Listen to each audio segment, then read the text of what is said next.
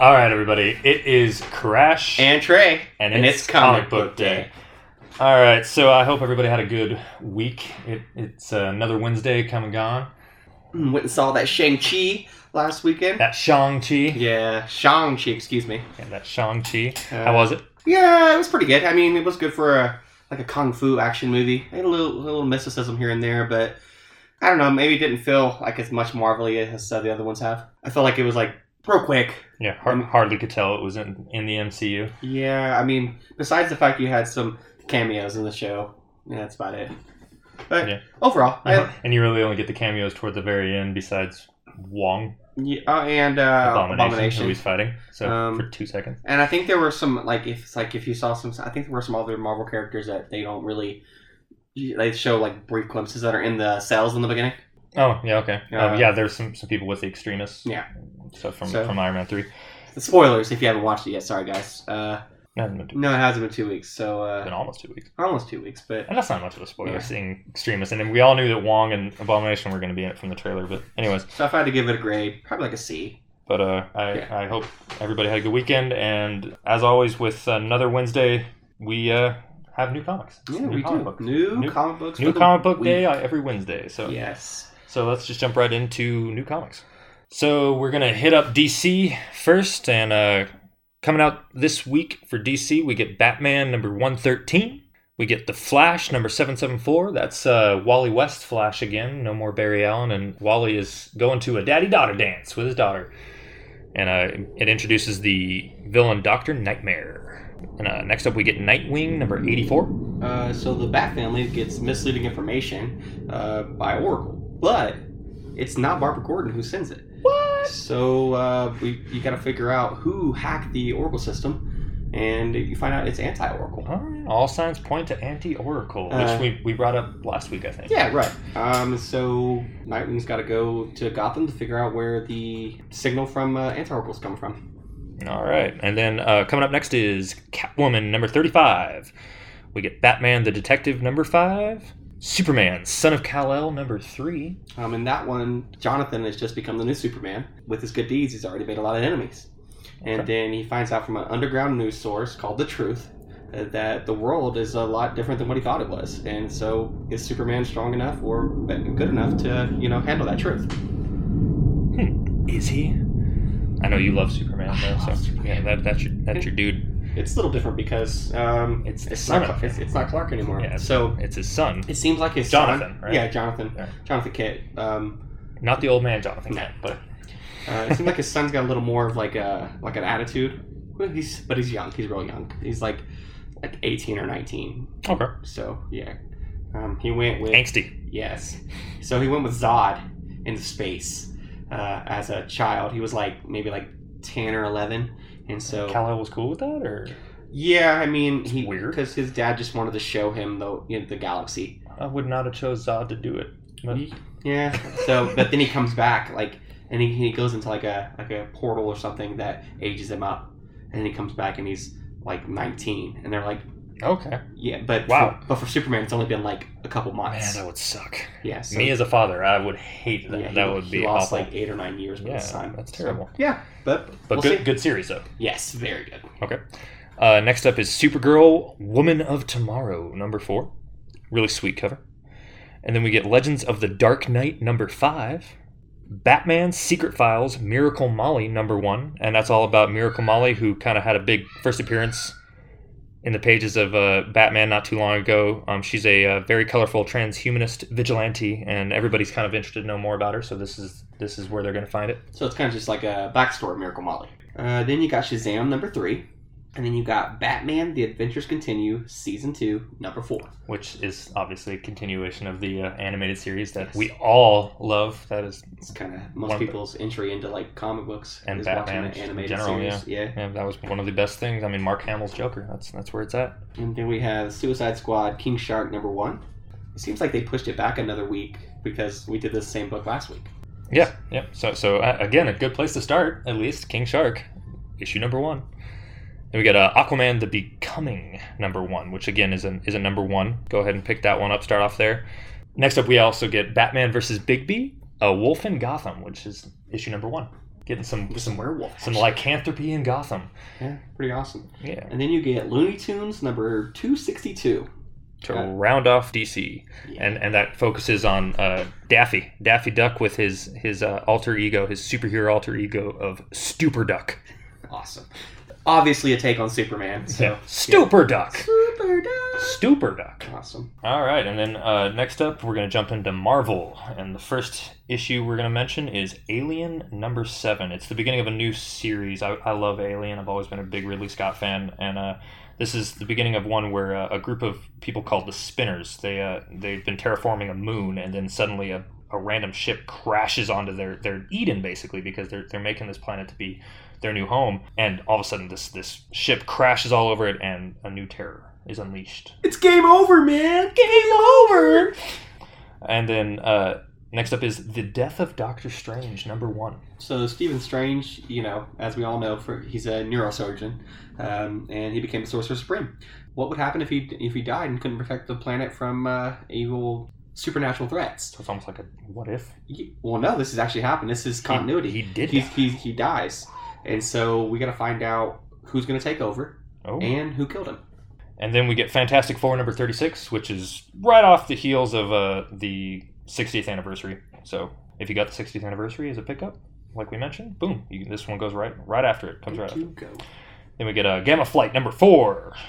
Guardians of the Galaxy number 18. That's the conclusion to that story. We get Moon Knight number 3. Should be good read. It's only on issue 3. Pick it up. Go. We might even do an episode on him before the show comes out. Definitely. And then we get Reptile number 4. Star Wars Bounty Hunters number 16 is coming out. Symbiote Spider-Man Crossroads number 3. Of course, everyone's favorite Spider-Man, the black suit symbiote. Of course. And then we get United States of Captain America, a big storyline involving John Walker and Bucky Barnes, and they're going against another Captain America imposter. Evil version, yeah. Right. X-Men number 3, and X-Corp number 5. Finally, 2 more X-Men titles, X-Men Legends number 7, and X-Men The Onslaught Revelation number 1. And now we're jumping into Image. We have Chew number 8, Frontiersman number 1, Philadelphia number 17. What an awesome name. I love that. Philadelphia, like Philadelphia, but killer. We got King Spawn number 2. And Trey and I are actually reading this comic as it's going to be coming out. We'll tell you guys when it kind of gets to the end of a specific story arc. Right. We're excited to be reading this one, kind of together. We got Mirka Andolfo's Sweet Paprika, number 3. Yes. Then we got The Old Guard Tells Through Time, number 6. Then we got Radiant Black, number 8. With that book, I kind of felt like when it was starting to come out, it was going to be like a Power Rangers ripoff. But I guess it's kind of not. Or it's a little more in depth, but it seems like the characters get powers kind of like that, and their colors based off, each different character. Second Chances, number 2 is the next book. Then we have Siphon, number 3. Which is about a character named Silas who has the ability to siphon pain and sadness from people. And when he first got started, he didn't necessarily know that he was actually part of a much longer lineage. And this issue kind of goes further into the depths of the lineage of that superpower. Oh, really cool. Then you got that Texas Blood, number 10, and Vinyl, number 4. And then jumping from Image over to IDW, we get G.I. Joe, A Real American Hero, number 286. Marvel Action Spider-Man, number 5. What we just found out was that Marvel pulled the license from IDW, so they're not going to be doing any more Marvel books for a little while. So this is one of the last. Yes. And then you got Star Wars Adventures, Ghost and Vader's Castle. In that one, it's that one of the characters is having dreams about zombie droids. You got to figure out if they can survive while in Vader's Castle. It's supposed to be like a spooky thing. It's one shot, and it's a 5-week event. And this is actually, despite it being issue number 1, it is the conclusion to the Vader's Castle saga that they've been working on. And then next up, we get Teenage Mutant Ninja Turtles: The Last Ronin, number 4, which is an awesome series where there's only one turtle left.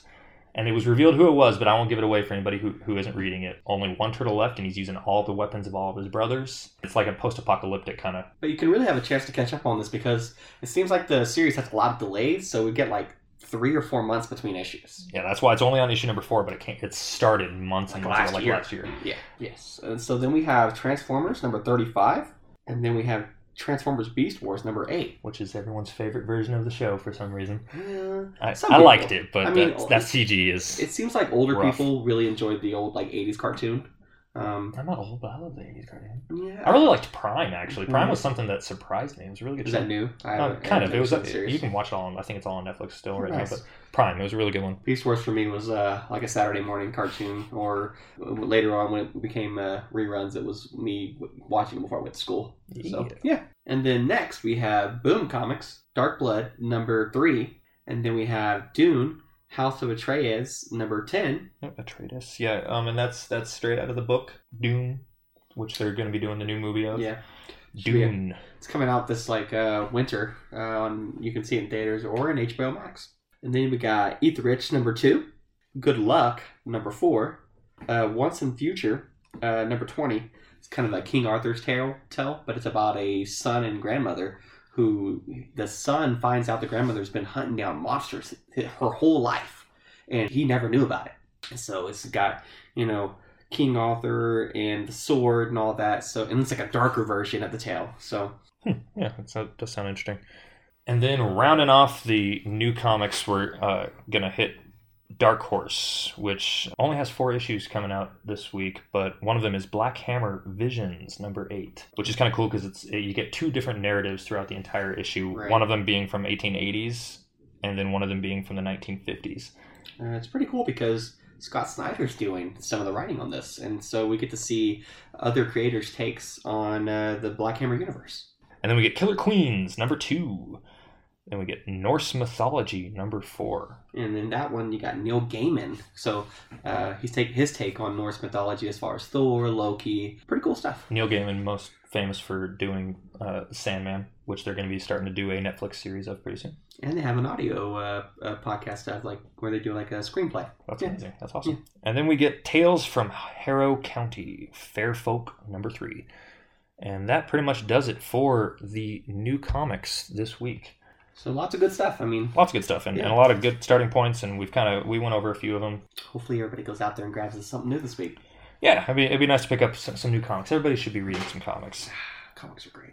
Okay, and then let's just jump right into our topic of the week, which we picked an interesting one for this week. It's definitely one that ended up being a little bit more complicated than we thought it was going to be, but her name is Lara Croft. Lara Croft. Yep, and it is Lara Croft. You wouldn't let me call him Lara Croft. It is one of the most mispronounced names by Americans.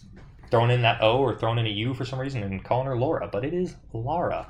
And so we went ahead and picked her because we wanted to branch away from Marvel. We wanted to branch away from DC, the big heads. We wanted to focus more on a strong female character that's maybe not from the stereotypical comic book universe. And obviously she started off in video games, so we're going to hit that for a little bit to get to where we can start talking about the comic books because it's a comic book podcast. It's not a video game podcast. We're just going to kind of mention what she went through with each video game. But to get to the comics, we really got to go through the video games. Got to go through video games and maybe even mention a couple movies because she did hit up the movies for a little bit. I love Angelina Jolie so much.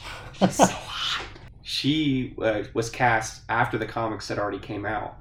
So for Tomb Raider? Yes. Yeah. And she looks spit and image of the older Top Cow comics, which are the first comics that really came out of hers.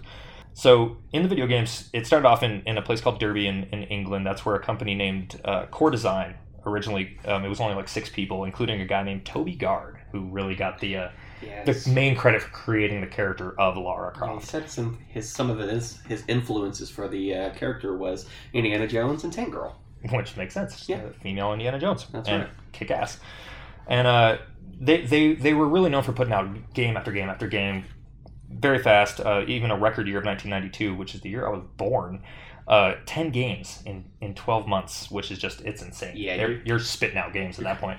You're kind of going to see when we go through the games that they did a game every single year, on a roll. Very Assassin's Creed-esque. Yes. They were trying to do an annual type thing. The problem with doing that, I think, is that they don't change enough because you're just literally cut and paste. And we'll definitely hit that because that is one of their downfalls. Right. And so, they were just a small group. They were pretty successful for what they were doing, but really nothing too special until 1996 when PlayStation had just got launched. They were acquired by a new publisher named Eidos, and then they were given 18 months to create an action-adventure game called Tomb Raider. Yes. And originally they had a male design as a placeholder because they didn't quite know what they wanted to do as Lara Croft yet. So they had a placeholder of a man, and then they decided, no, we want to do a strong female character instead. It's different and it'll sell. And so they finally landed on a woman, and they named her Lara Cruz. And she wore a bunch of camo and long pants and military wear. Obviously, they ended up going against that and went a more revealing look and went with a cut-off shirt. Basically a tank top and like shorts and carries booty shorts, like hot pants. With 2 guns. Yep. It wound up being enormously successful. That's right. It was one of the best-selling games for the PlayStation at the time. It was even compared to Mario as a franchise at the time, that's high praise. That's at a time when Mario was whooping everybody when it came to franchises. Them being compared was just insane. And then Eidos had previously even lost $2.5 million in profits the year before it. Now they were making $15 million in increase. Actually, the best-selling game they had until they did the reboot in 2013. So after that first one, franchise was born, because then they decided, the original team ended up leaving because they were actually unhappy with the way that they were advertising Lara. They were really turning her into like a sex symbol, despite the fact that they obviously created a sexy character to sell the game. They didn't think that she was going to become this advertisement all across everything, advertising Coca-Cola, advertising everything as a CGI'd character that was just walking around with her butt bouncing up and down. But it's not bad having a sex symbol that can, be badass, yet have an attitude and sell things. I mean, come on. Why not? At the same time, with Eidos buying them, they were really giving them expectations that they weren't really able to hit, so they just decided to leave. They kind of left it, and so... Still keeping with a really small team, though, they ended up having a new team working the games. They decided to go for it for a yearly franchise, like we mentioned earlier. And number 2 was released in 1997. That's right. It had a lot of positive reviews, but... a decent sequel. But they said that it was really, really close to the first game, but with slight tweaks. Yeah, it had bigger levels, it had new weapons, and its graphics were slightly better, like her ponytail actually flapped around, right. Which didn't in the first one. But it sold well because everybody was so excited about the first one, and it was so close to it that people tended to enjoy it. Yeah, because it's just a rehashing of the same thing. So another year came by, and another Tomb Raider. That's right. It was still a very small team working on just crazy hours to get it done. And Tomb Raider 3, Advent of Lara Croft, it was really successful, and it's still reviewed really well by the fans, at the time. Right. But again, it was just becoming too similar to its predecessor instead of its own, confident sequel. So they weren't having new ideas. But the reviews, it had a better engine though. It was a little faster, and it had a little better graphics, and it made it so it was easier to traverse the levels. So that's why number 3 was the way it was. But the reviews weren't as good as they thought they were going to be for the first 2 games.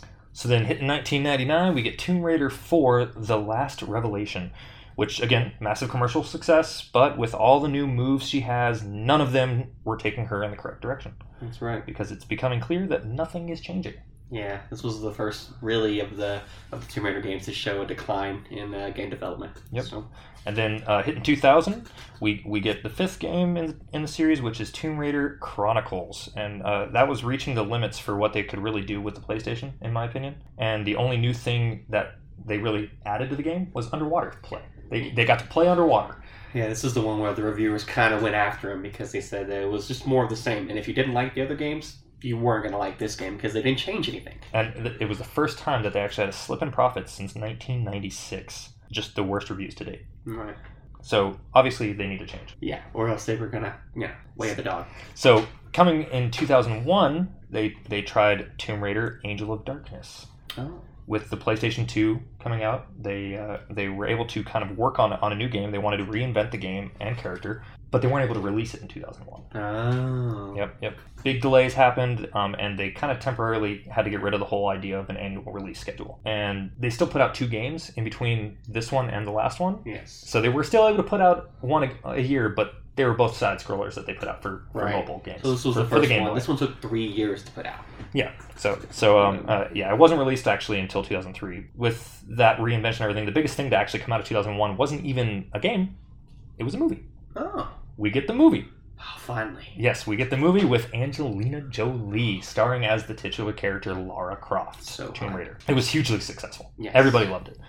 You can even it made it a household name. You can ask people who have never played a single game in their life, do you know what Tomb Raider is? And they're like, oh, it's an Angelina Jolie movie. And, you know, she took like a shower in the movie, I think I remember. So, yeah. Thank goodness. So everybody knows that movie. And from that movie, I saw the Taco Bell ads where she was like, you know, flipping and the robots were shooting at her and stuff. Oh, yeah, I forgot about that. And then, like, she was like, trying to get to the Taco Bell. And one of the best things, too, is Bon on the Edge in their music video, because they're U2, the band U2. For their music video that they did, it was called Elevation for the movie. Elevation. It's a really, really, really good song, but the music video is fantastic because they just put themselves into scenes of the movie. Of course they They're just, like, dodging bullets and running around. It was hilarious. The thing I got from this movie was... This was when I saw Daniel Craig before I saw him in 007. Oh my god, I forgot he was even in the movie. Yeah, I love that guy. And I was like, man, he's young in this. And he was bad, right? Yeah, he wasn't. I didn't know. Not a good person. Yeah, and he had a really bad English accent in this. Not great. But it's his accent. Well, no, he's playing an American. Oh, okay. Yeah. Bad American accent. Yes, okay. Not very good. All right. And then, it actually even made $275 million in the box office. It was just a huge success. Right. So, come 2002, the next year, we got another handheld game, which was Tomb Raider: The Prophecy, and it was actually for the Game Boy Advance, so it wasn't for the Game Boy anymore. And it was actually it introduced a new isometric camera, which kind of made it almost look 3D compared to other side scroller games. But the problem was that the Game Boy was limited, what it could do. So you didn't get to even see what some of the other games were doing, you know. So the graphics weren't as good. And so with the 2003 Angel of Darkness, it was supposed to be part of a trilogy. It was, but with such bad reviews, they scrapped it. Yep. And it's only because Core Design was really getting pushed to finish the game so much that they had to just cut out so many things that they wanted to do with the game. There was so many other ideas they had. They just had to scrap it all and then just put out the game because they were supposed to coincide it with the release of the sequel movie. Yeah. Because in 2003, we also got Lara Croft Tomb Raider Cradle of Life, which is the sequel movie, which did well. Yeah. It was a good movie. It reviewed better than the first one even. But it didn't make as much money. But box office was down. Yes. Yeah, it was not good. They had a lower budget to make the movie, and it still made less than the first movie, which we think would be good, but it didn't do very good. So they kind of put their money on the wrong horse because if they would have given them more time to work on that Angel of Darkness, it looked like it would have been a really, really great game with everything that they wanted to do with it. But they rushed it so they could put it out at the same time as the movie, which didn't do well either. Which is kind of wild because you think about it, they were doing a game a year, and then they get 3 years essentially, and it's still not finished. So.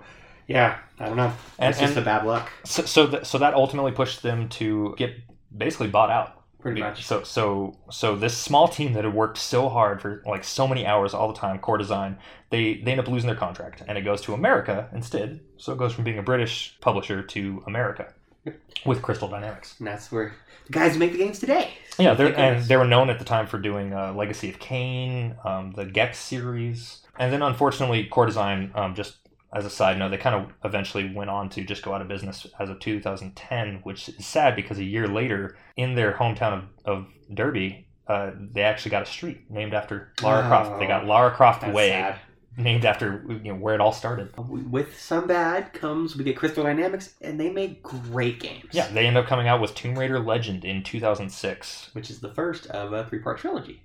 And Tomb Raider Legend was a great game. Yeah, like and it's because they also brought back Toby Gard.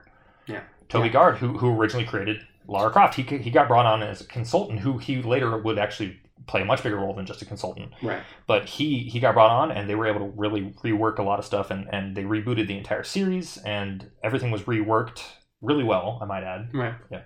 And it was a bit short. The first game of this new series, Legend. It was a bit short, but it was definitely the highest reviewed since Tomb Raider 2. I mean, you have to imagine, it's 2006, so you could push what some of these systems can finally do, and you can actually see what's going on, instead of like the first couple of games. If you look at them now, they look like you're, just pushing blocks around, jumping on blocks. Yeah. I mean... It seems like we're back to the glory days of Tomb Raider this time. But we are jumping back on the annual cycle.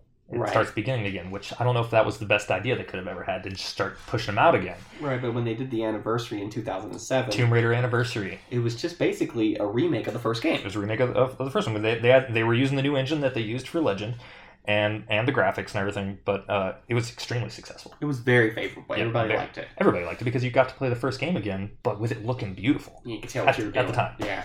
Yeah. So, And then jump forward another year, we get Right. an actual true sequel to Legend, which Right. is Underworld. Because I am me. I loved this game because she was super hot.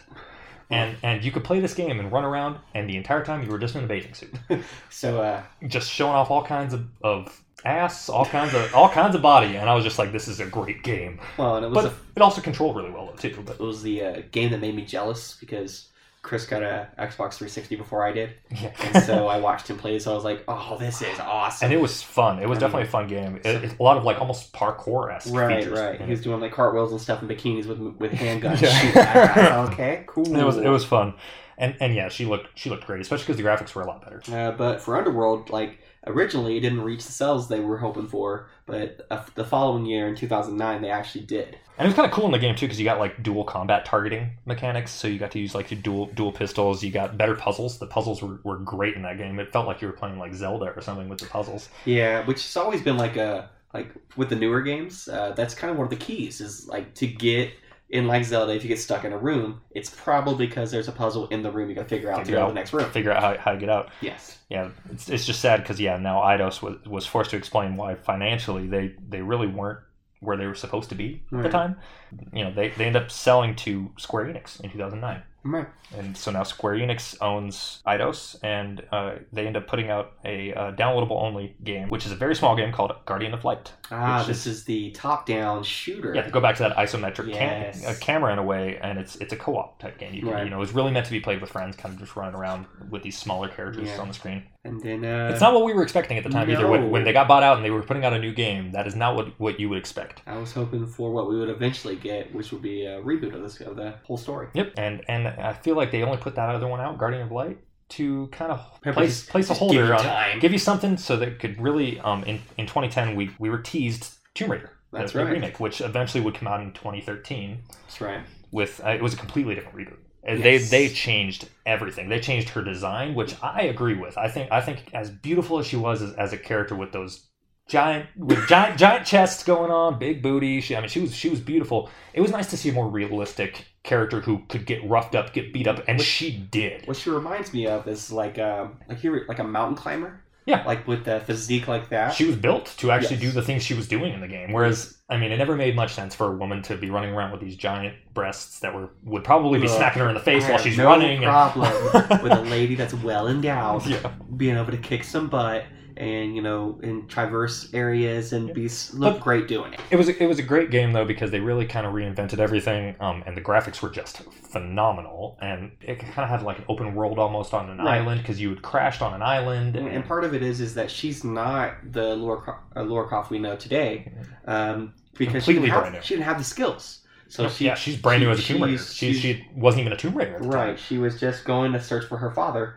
Ends up crashing her ship Yep. because there's this crazy storm that's always around this island, wrecks her ship, and then she has to figure out what's going on. And it kind of, they touched on like really cool metaphysical stuff. Like there was an actual goddess on this island that was messing around with That's the storms the and reason stuff. for the storms. So, And it's kind of cool because not too long after that, they ended up doing a movie that was based off of this new franchise of games that's right. with a more realistic Tomb Raider set and everything. But they even went even more realistic with it, and instead Right. of touching on like goddesses and things like that, they end up explaining it away as if it was like a scientific diseases. anomaly and Yes. stuff too that was going on in the island and Right. making the storms. When in the video game, it was a goddess. It was goddess. like an actual metaphysical type thing.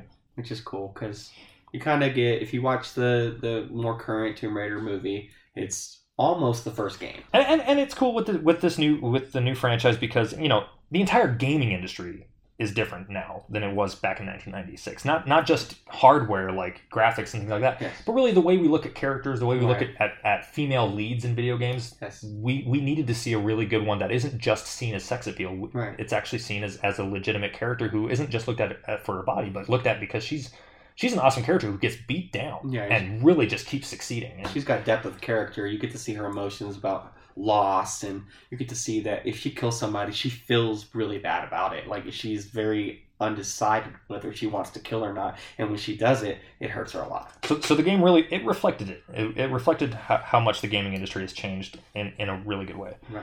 And then right after that game came out, we got 2014 where we had a really random small sequel to the Guardian of Light, which was the Temple of Osiris. Another top-down shooter. Just another small one meant to be played with friends. And then jumping into 2015, we get a random spin-off mobile game that I had to at least kind of throw in there, which was Lara Croft Go. Oh, it was one of those run games where you just move side to side. Kind of, but it had a lot of mini games and stuff in it and everything. But it was actually puzzles and things like that, and they did a really good job of it. So it's not Temple Run? No, it's not like Temple Run. No, it was really good. It was a very good mobile game that surprised everybody. It was a mobile puzzle game, but really, really good. And then we got Rise of the Tomb Raider that came out in 2015. It kind of coattailed onto the last game, and we had got really generally favorable reviews. Yep, you get that weather cycle again, and you have to actually deal with the change of the weather throughout the day and the night, and then you want to camp at night. And this game, though, brought in Trinity, which would become Laura's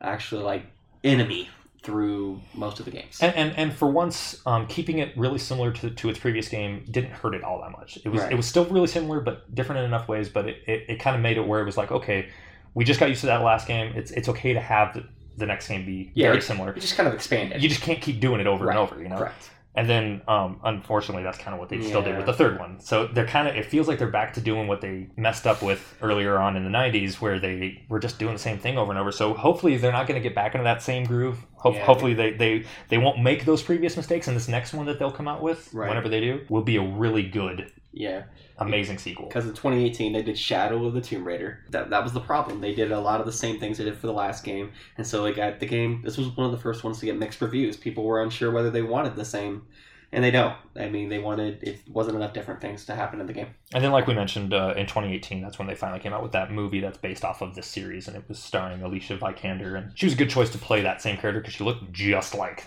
the new video game version of her. And then, kind of continuing that story, Netflix and Legendary Entertainment, they're making an anime that's going to be based off of what happens after Shadow of the Tomb Raider. And a very fun fact on that one is, from what I've seen, they've officially cast Haley Atwell, which is the actress who plays Peggy Carter. And so another comic book crossover reference, yes. So Peggy Carter is going to be voicing Tomb Raider, who I think she'd actually play a decent live-action Tomb Raider. I mean, she would be a pretty cool one. She's older, but... Is it just me, or does it feel like a lot of the actors just... Once you get success doing one comic book thing, they're like, oh, maybe they're going to be good. Let's just keep doing it. Yeah, let's do another comic book. Oh my god, if I could become a famous actor, I would be shooting for every comic book thing I could possibly get my hands on. I'd become Crash. I'd become Jason Marsden and just be in literally like 350 Crash things. as Mr. Fantastic. Yeah, I'm like, I could do Mr. Fantastic. Come on. Voice acting? Absolutely. I could do it. Perfect. All right. So now that we're done with the video games, we're going to jump right into the comic books because that's what our podcast is about. And we spent a little too much time on those video games, but we got through it real quick. What, we're not a video game podcast? We're not a video game. I mean, we could be. I mean, the way we just handled that, come on. It's Crash and Trey, and it's video game day. Yeah. So first off, what is your first date? Well, my first date would be just going over to a friend's house and kind of see them playing the first couple of games. Being like looking at it and being like, man, this game looks awful. and all I kept on seeing... Was it a while after the first games had already come out? Yeah, because they were... Because when they first came out, they didn't look too bad for the time. Well, they were like... This was probably around the time like the PS2 or PS3 was already out, and they were playing like the PS1 version. Okay, yeah, that's rough. And all I kept on seeing was like these like monkeys like chasing after Laura, and Laura looks awful. Like she's like really pixelated and stuff. Yeah, and boxy. like her like getting hit one time by the monkey and she dies. And I'm like, okay. And then like you could barely tell what she was doing, and like everything was real blocky, and you could like when she would move around the area, she would land on like a brick or something and like do the flips and stuff, but you could barely tell what she was doing because everything looked the same, and it was real bad. It did interest me in the games though, because I was like, well, I like treasure hunting and stuff like that, and like those kind of movies, like, you know, adventure types. Then would you say that she paid for dinner for your first date? Yeah. I mean, she did what she was supposed to do. She got the job done. So maybe she went halves with you. Halvesies. Okay. Yeah, the first time for me, I think it was actually playing the first game, and I was super into it because the first console we owned was a Sega Genesis. Nice. But then next up was a PlayStation. It was more my brother's than mine. We're playing no Tomb Raider on no Sega Genesis. No, but we got the PlayStation, the first PlayStation, and the one we got was that small, slim one. PlayStation so you got the last PlayStation. Yeah, yes. and we got that game, and I was like, this is pretty awesome. Yeah. I mean, so I played a lot of that as well as a lot of Tekken. So I was getting super into both those, which now you look at them and the graphics are just awful compared to Law later. is awesome. Law, the tiger head man. That's awesome. But no, I always like the dude with the weird like UFO shaped head who fought with a sword. I don't even remember. I like his name. later on when you could actually punch with fight with a kangaroo with a boxing glove. Yes. Anyways, random tangent. But no, my first date would have been probably playing the first game. I was super into it. I liked it a lot, but I don't even really remember it too well now. Like thinking back to it, and the one I remember the most was I watched the movie after that. Right. Loved the movie because I mean, who didn't have a hard on for Angelina Jolie? She's never looked as good as she did in that. She was close with Gone in 60 Seconds, but she looked really good as Tomb Raider. Original Sin. Tomb Raider was just fine. I mean, she looked good naked, of course, but no, she looks the best as Tomb Raider. Of course. So I got into that, but no, it was definitely Tomb Raider Underground when I got to play that on the Xbox because that was the last one I actually truly remember playing. So I feel like that's. Like I said, she paid for my date. I got really jealous seeing you play that on the 360. I was like, man, Chris got this 360 before me, and he's over here, and it looks really nice. Hate you. It was Hate fun. You, Crash. Yeah. But anyways, so the first comics that were released for Tomb Raider were actually a crossover with the character Witchblade from Top Cow. That's right. And Top Cow was a almost like an indie comic at the time. Right. At the time, it was very similar to like Image, and it's not one of the big names, but it was one of the smaller companies, and it was putting out things like Fathom and Witchblade. Fun fact: Trey for my birthday one year got me this huge like almost painting of it's a big blown up poster of a 2-part comics crossover that had Witchblade, Tomb Raider, and Fathom, and it's all the women, all the other characters, and it's a beautiful picture drawn by Michael Turner. So funny story about this. So I tricked him. He went to the shop where it was, and I was working. He was gonna buy this, and then I made the shop owner tell him that somebody else had purchased it before he could get there. Pissed me off. He was so angry. Because I was like, what the hell, man? I told you I wanted that. Why would you sell it to someone else? I'm sorry, I forgot. And then I brought him over to my house, and I was like, happy birthday, and I handed it to him. He was so happy. Yeah. And at the same time, because our birthdays are in the same month, actually, in August, I got him the Earth X, which is actually right behind me currently on the wall because we are at Trey's today. And that's right, my Fortress of Solitude. You're at Trey's Fortress of Solitude.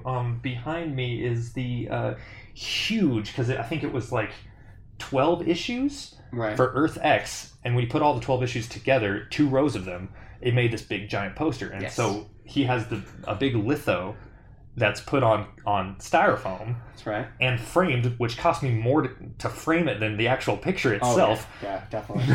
Up on the wall behind me, and it's amazing. We both kind of did the same thing back and forth. But anyways, the one I have up on my wall is from Top Cow, and Top Cow was really good at putting out fantastic artists more than anything else. Like the stories were really good, but the artistry from Top Cow, they all had very similar artistry. Mark Silvestri, Michael Turner. I mean, all their art looks similar, but it's beautiful. Highly detailed. Maybe Kenneth Rocafort came from Top Cow as well. Yeah. He's one of my favorites of all time. He was Image too, but that's because Image eventually would buy Top Cow. Yes, they're like a subsidiary of Image Comics now. And they all have very, very similar artwork, but anyways. You could still get Top Cow stuff. Like, they have their own website, and they still put books out. Under Image. Under the banner of Image. Yeah. All right. But anyways, that was a big crossover with Witchblade. She ended up having an issue 0 and an issue half and stuff before she finally had her first solo series, where it found her in Iran. She was being arrested for possessing a necklace of archaeological significance, which is a very common thing that happened with Lara. Yeah. Lara, she got arrested. She had problems with the law because she would be doing things that were kind of against the law, but for good reasons. Right. And so, she was getting arrested for that. She had to fight her way out, which eventually led to her actually driving her vehicle. She's escaping from this prison area right off a cliff, only to be saved by her family butler, Compton, who was flying a helicopter, and her family butler, Compton, and it kind of set the tone for what the series was really going to be like. It was very action packed, and it kind of showed her personality. It was a very quick, I think, like one issue kind of thing that just set that storyline go and really gave us a look at what the series was going to be like. It let you know what the art was going to feel like, her attitude, and it just set the stage for all the character development you were going to get in the series. Leading into the next storyline, she was contacted for a job that was involving a sunken galleon. Yes. Like an old pirate ship. And that started a common characteristic in the series of often being forced or convinced to work Right. for people with really bad intentions. Oh, always. It became a trope with her series. It's older men with money who want to try to take over the world, so they convince, force, or pay Laura to find something for them, generally. And for this thing, what she was tasked with getting was a mask called Medusa's mask. It was the Medusa's mask. Trey, actually, not too long ago, actually read this whole series again. So he knows it better than I do, even. She was asked to get it. She went to a sunken ship to see if she could find any clues to where it was. And she actually found a clue that suggested that her ex, Chase Carver, was somehow involved. That's right. It was a golden chess piece. So she traveled to Nepal to confront him, to find out like how he was involved. Right. And she ends up looking for a guy named Taj, who might have more info. Right. And because of a past grievance with this guy, it makes him not really like her. Because, I mean, sometimes she can not be a very likable character. Because she is gruff. She can definitely... When she's trying to find something, she kind of just does it her way. And she doesn't care about the rules. And Angelina Jolie played that part perfectly. She owns the room. She's got a lot of attitude. Ultimately, she's trying to talk to this guy who she's getting information from. And arrow. Kills the dude. And at the same time, Compton gets shot too. Her butler. So we assume he's dead. He's gone. Bye-bye. And Chase, her ex, has actually been following her around to protect her and jumps in and helps her. They have a skirmish. During this moment. And of course, he tries for some nookie. Always. Because he's a horn dog, and she says no. Yeah, of course. She's like, we're exes for a reason. That's right. He ends up revealing that they actually need to find a key from a secluded mountaintop. That's right. And the key, it's not like a key. When you end up seeing it, it's actually a gigantic key that's just pointing to where they need to go. There you go. And so while investigating, they end up falling into a hole, and they discover that that's where Medusa's mask is. That's right. They found it. But that's when Compton, the good old trusty butler who saved her life earlier... Not so trusting. He reappears, and he ends up explaining the fact that he holds a grudge against their family. Yes, he is the reason why her parents are dead and her fiance's been killed. All in a plane crash that she miraculously survived. She did, and so he's been protecting her, trying to get their family fortune. Yeah, so he reveals to her right there that he's been double crossing her the entire time, and he puts on the mask. He takes the mask, puts it on, and immediately gets possessed. And so Lara Croft, not having any other options, shoots the mask off his face and ends up killing him. Yep, after a little bit of a conflict, she takes that shot, and so she ends up getting the mask back to who originally hired her, and in return, she ends up getting a music box and a sculpture. The sculpture is actually one of her mom. Yeah, the old man, he had watched her from afar, and so he had it sculpted out of Laura's mother, and so this was a gift given to her, so she'd have something to remember her mother by. So she wanted it back. That's right. So she gives her him the mask, and he takes the mask off in a helicopter, and Laura assumes he's going to put it on and try to take over the world. So she has a great idea. She rigs it with an explosive, and boom, the helicopter blows up as he's flying away. Because she ain't afraid to kill a person. No. Who's going to do bad? Yeah, she's protecting the earth. Yeah, so. She didn't want another person being possessed by this thing. So yeah, let's do it. And this ends up leading into actually a whole series of adventures with her ex Chase. Her and Chase end up going around the world a lot. And for the first one, she ends up getting contacted by her college roommate, and who's also a fellow archaeologist named Vanessa Fenway. Vanessa wants her to come to a dig that she's discovered in New Mexico, and on the way there, she gets attacked by a dinosaur. Yeah, by a pteranodon, which that's one of the flying ones. That's like a pterodactyl. Right. And then Vanessa shows her these dinosaur bones, but they're like really new. And Triceratops fossil. Yeah, they look like they're like a year old instead of hundreds of years old. Which is inexplainable. Right. How does that make any sense? And so they end up going into a subterranean tunnel in New Mexico that suggests that that man and dinosaur actually might have lived and coexisted at the same time. But that's probably more recent. And so journeying deeper into that tunnel, there's a strange mist that separates them, and then they go into a different world. A prehistoric, another dimension. Yeah, they end up going into a completely different world. That's right. Working with Vanessa is one of her students. That's right. She has a student named Morgan Farrell. And so after going through this mist, Laura gets actually separated from Chase. That's right. She doesn't know where he's gone, and then that's when she suddenly gets attacked by a T-Rex! By a T-Rex of all things. And so Laura ends up shooting it in the eye and shooting it in the mouth and killing it because it's trying to kill Vanessa. Yeah, it almost kills Vanessa. Yeah. Almost. And so all of a sudden after killing it, who does she get attacked by? Chase. By Chase. Chase is possessed and is attacking her. He's holding a staff that has the Merlin stone on it. And then we find out that Morgan Farrell is not her real name. No, it is Morgan Le Fay. Morgan Le Fay, like the actual mythical character that we know from history and everything during the times of Merlin, from the medieval times, who is that famous witch, Morgan Le Fay. Right. She's a sorceress. She's been posing as one of Vanessa's students, so this way she could find this Merlin stone. She's responsible for everything. That's correct. For it all. And so a battle ensues. That's right. And Laura ends up destroying the stone with a gunshot. Yeah. Because her with those guns, she's got those 9mm, and she knows how to shoot them. And so there's a portal, and they go through it. He's not possessed anymore. And they're able to go back to their time. And so they go back, and they leave her in the leave prehistoric dimension. Leave Morgan. Leave that woman. She's evil. That's fine. Now, jumping into the next series, because that's kind of the way that Tomb Raider, the comics really work, is they went from storyline to storyline, not too much segue in between. They kind of it's very episodic. They would do a whole 2 or 3 issue series, and then just jump right into another storyline, which would maybe take place a month later or something, and you'd see her out on her yacht chilling, and all of a sudden get called into business. Which was fun. It felt like an episodic TV show or something. It felt like you were watching a series of a TV show. And so our next one, called Dead Center. That's the arc. The story arc. And it involved her having a new assistant. That's right. Named Madeline Hoven. And Madeline Hoven, in Laura's room, discovers a dead body.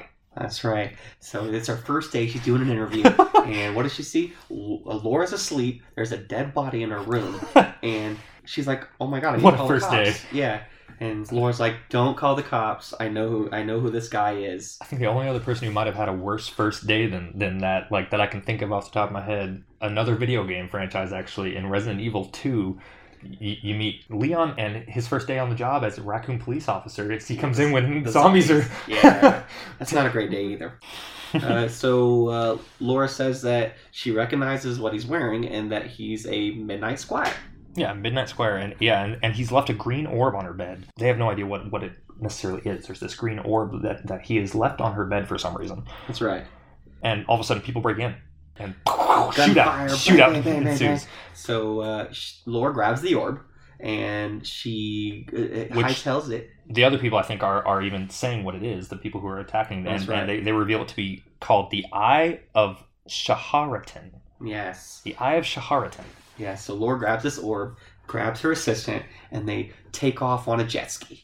And so they're being shot at, bang, bang, bang, bang, bang. On a jet ski. And so... you can't get more action movies than that. That's right. So the assistant's asking Laura, well, why aren't you shooting back? She goes, I'm driving the jet ski. And so... You shoot back! So the assistant shoots the tank and blows up the yacht. And kind of reveals the fact that she's an amazing shot. Yeah, so... She knows how to use a gun. So you kind of find out that this assistant has more to her than meets the eye. And they end up heading to Washington, D.C., in nothing other than a plane that they actually steal from a group of drug smugglers. That's right. So they leave Mexico and they go meet a security maven named John Rivers. And it's actually her old professor, Mr. Rivers. And shortly after meeting up with him, she realizes that they're being followed. And they are almost caught when, guess who comes to the rescue? Good old Chase. Good old Chase. It really kind of, they were starting to fall into the trope of she ends up in trouble and the man needs to appear to save the day. Even though she can still totally take care of herself, they kind of kept putting her in these positions where suddenly Chase needed to show up, and it was like, eh. Well, I mean, in the beginning of this arc, so Chase is trying to rekindle their relationship, and poorly. Yeah, and Laura tells him that she's not ready, and so I think he's trying to win her back, so he just kind of keeps an eye on her. Yep, Chase is on the case. Nice. So he tells them that they need to find a man named Quill who might actually have some information to stop the Midnight Squire. Yes. And so they end up going to New Orleans? Yeah, and they get stuck in a swamp. That's right. And so Chase... Just as a whirlpool. Yeah, Chase touches this orb, and it tells him that they're going to die in a whirlpool. And so... What a thing to hear. Yeah, then the whirlpool starts, they get sucked in, and Laura wakes up, and she's in Quill's compound. That's not before she loses the eye. That's right. During the whirlpool happening, all that, she ends up, oh no, and loses the eye. Drops she has no idea the what it is. eye. So yeah, she ends up waking up, and she's being held captive in a harem of women. That's it's right. a whole bunch of women All by ladies. this guy Quill that they were looking for. Quill lets her know he has a thirst for women, and there's not enough. And he has a history with this Midnight Squire group That's because right. he used to be one. He abandoned the group. And then soon, boom, they're attacked once again by the Midnight Squires. That's right. But Lara manages to retrieve the eye and get to Quill's Underground Railroad with the rest of the group. So they're busting out of there. They're going to get away. And Quill ends up in a fight with their new leader, Roatek. Roatek is the new leader of the Midnight Squires, and Quill ends up fighting him, and he defeats him. Yep. He ends up, we assume is killing him. Yeah, he kills him, and then he books it with the eye. Yeah, because we find out that Quill's compound is laced with explosives. Of course it is. And so What isn't laced with explosives in Tomb Raider? That's right. So A mask? He grabs the eye and gets on this monorail and takes off, leaving Laura, Chase. With her new assistant. I don't think the assistant's there. I think in between her going to New Orleans, She got knocked out and taken, but yeah, she gets dropped the guy off. didn't have an eye for the new assistant. Yeah. And so as they're going away, they're trying to leave the building as it's exploding. The assistant shows up with a helicopter and flies them out. Oh yeah, okay, yeah. She comes in and saves the day, and so yeah, she vows to one day get that eye back. Well, yeah, I mean the evil guy has the eye, and it's not for anything good. I noticed obviously. that's kind of a trope again with this series too. Is that a lot of people in the series vowing to either she'll be vowing to one day find that villain again, or the villain will be like, I vow that you are now my arch nemesis and I will make you pay. And it's like, why is this? Yeah, that happens a lot. And so that series kind of ends, and then the next time we see Lara, she actually has decided to find Shangri-La, which is paradise on Earth. And her and Chase travel to the Himalayas, where they think that they should start looking, because all signs point to the Himalayas. Gotta have Chase. He's on on to buy the her case. love still. Yeah, I'm gonna get that started. All right, and it's not gonna catch on. Series is over. I know everybody's just gonna think Paw Patrol. Yeah, Chase is on the case. All right. Anyways, I have kids. Shush. To get there quickly, Lara ends up deciding to steal a military helicopter. Sounds about right. Yeah, which they just end up abandoning in midair anyways when she jumps out of it and skis down the mountainside.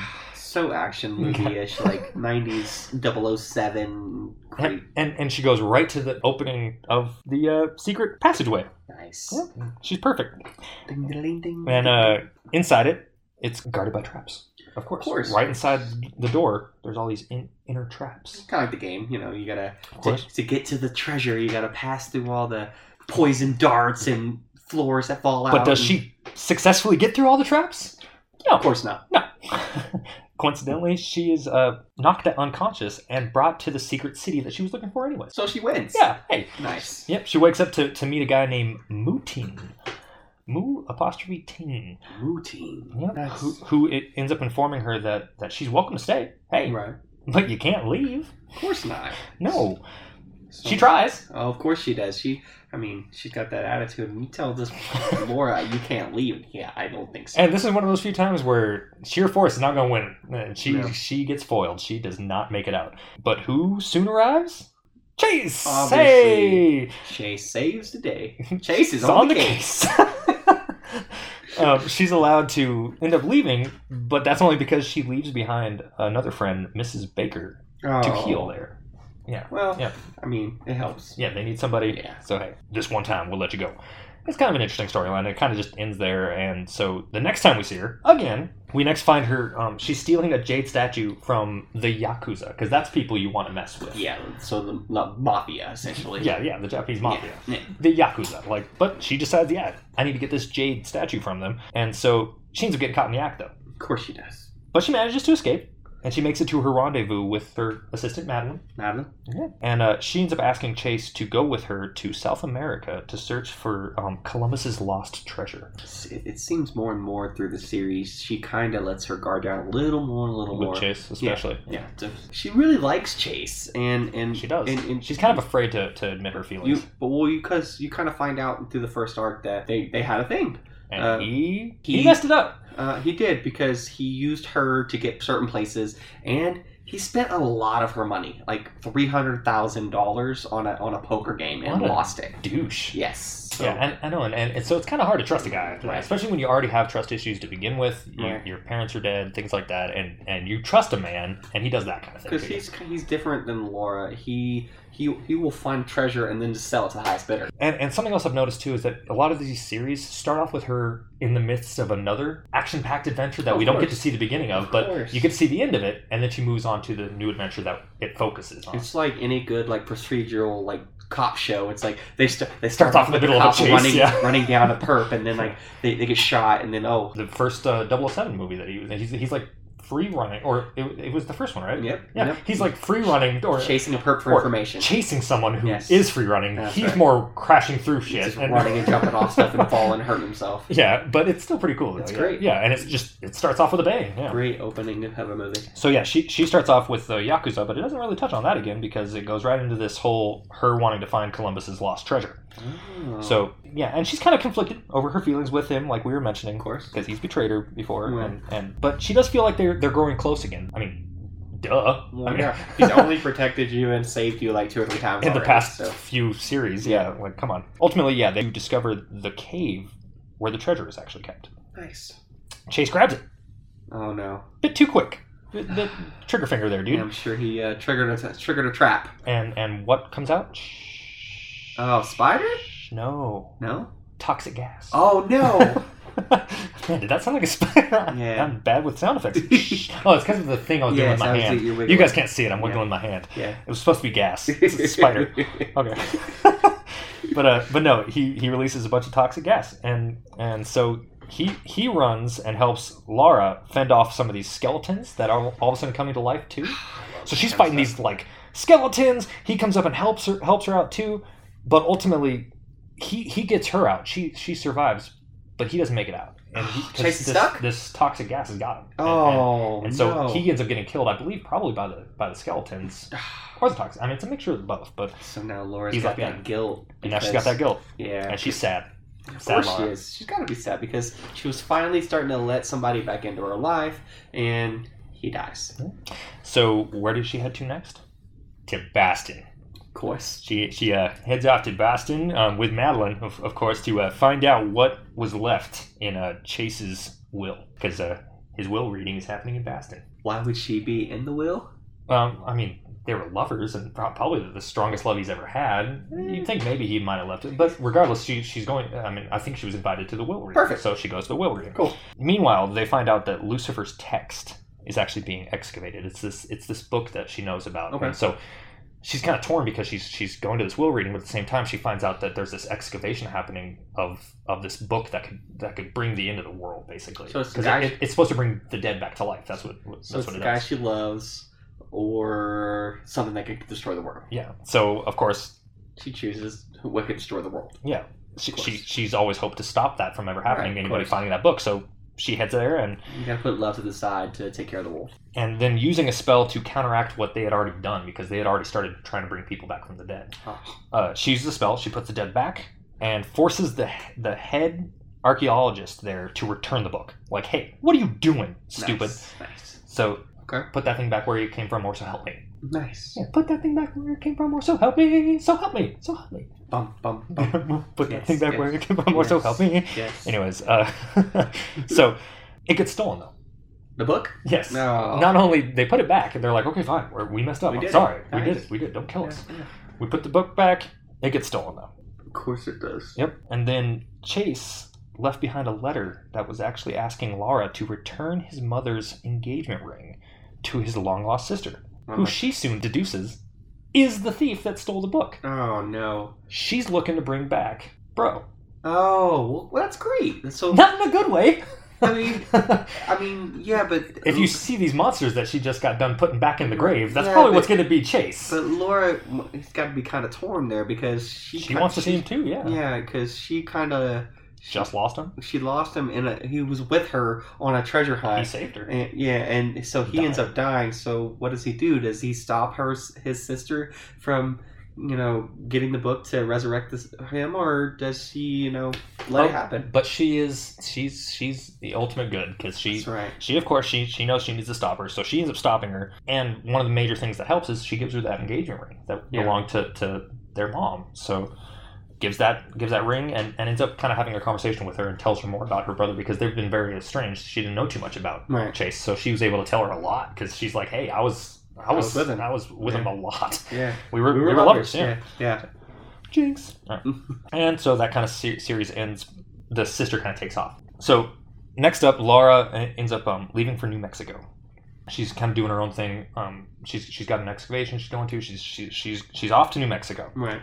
And we get to see at the estate, Madeline ends up getting visited by this old lady. Comes to the door. Okay.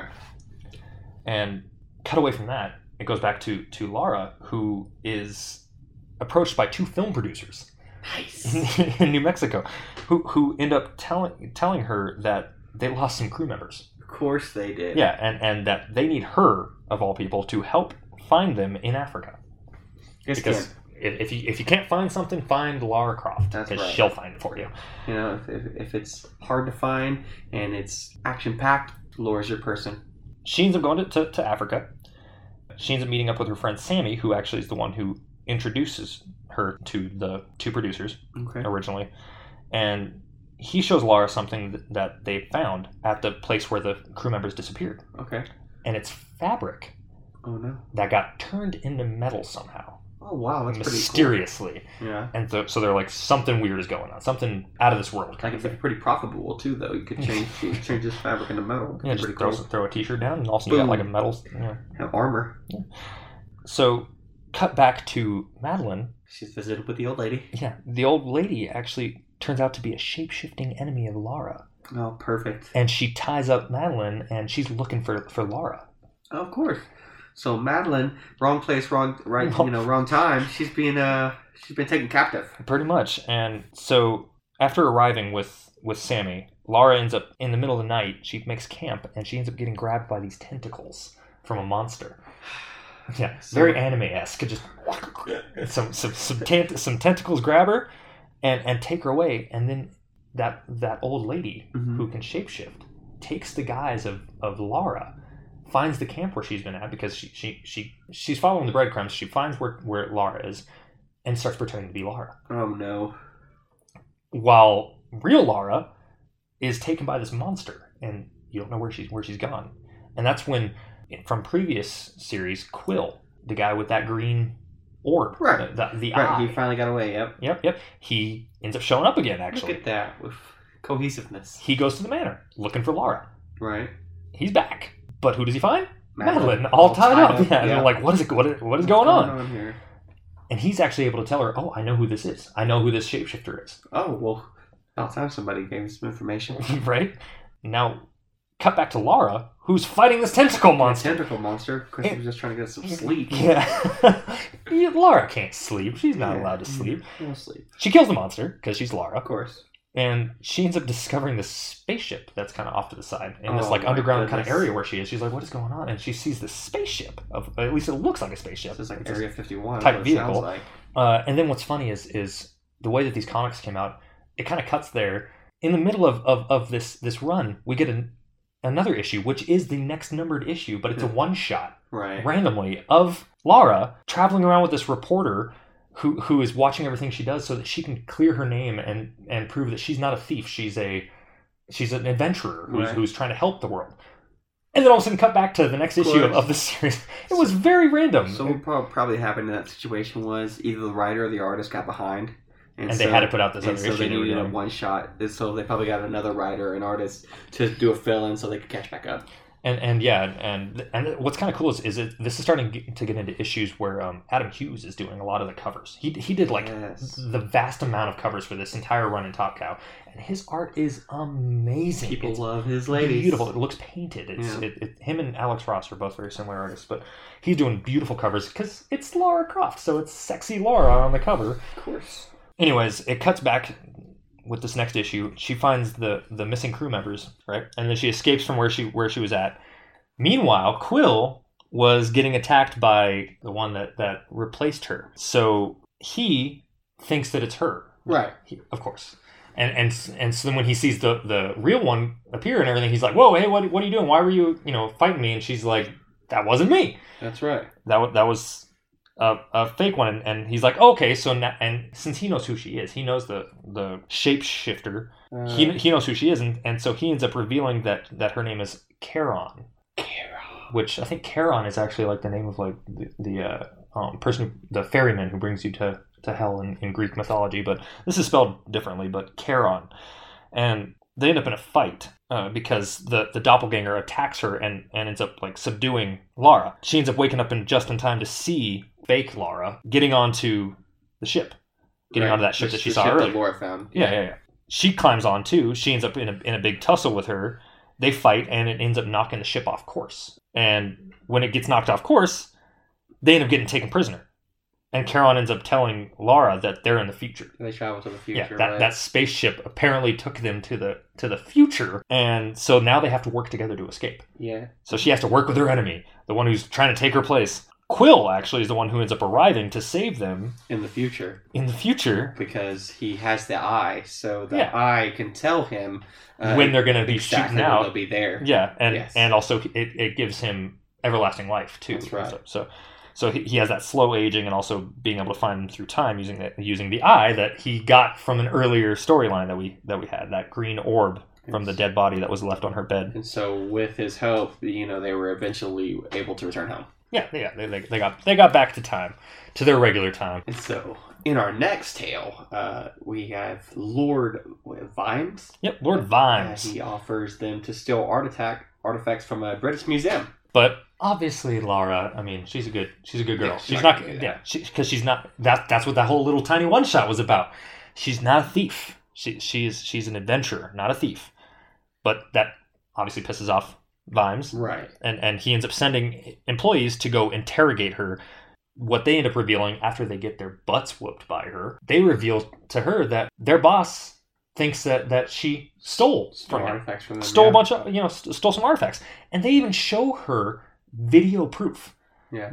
Physical video evidence. And she's like, wow, that does look like me. But she's able to prove that, no, that's not me. Yeah. And I, even to prove this, I'll go get those articles. Right. I'll find that actual thief and get those artifacts back. She does some research and she ends up finding out that they are the 4 mandalas. And they're Tibetan stones from like early 10th century. She ends up hearing a sound in her mansion and she finds out that a thief has broken into her to steal the red mandala that she already has. Oh, nice. That she had from acquiring her estate. She has a red mandala, coincidentally enough.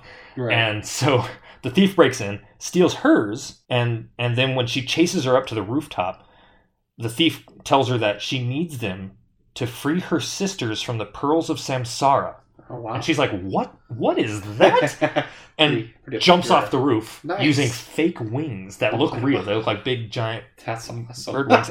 And takes off flying. And she's like, okay. Yeah, now she has a lead, something about the pearls of samsara. To lure the thief. She ends up going after the other mandalas. Yep. And one of them is the black mandala that she knows is from doing her research after finding out that lead. It's hidden on what is called the Tiger Path in the Himalayas. Nice. And that's hopefully going to bring the thief out from hiding. But on her way into the temple or whatever, the place where the stone is at, she falls into a trap.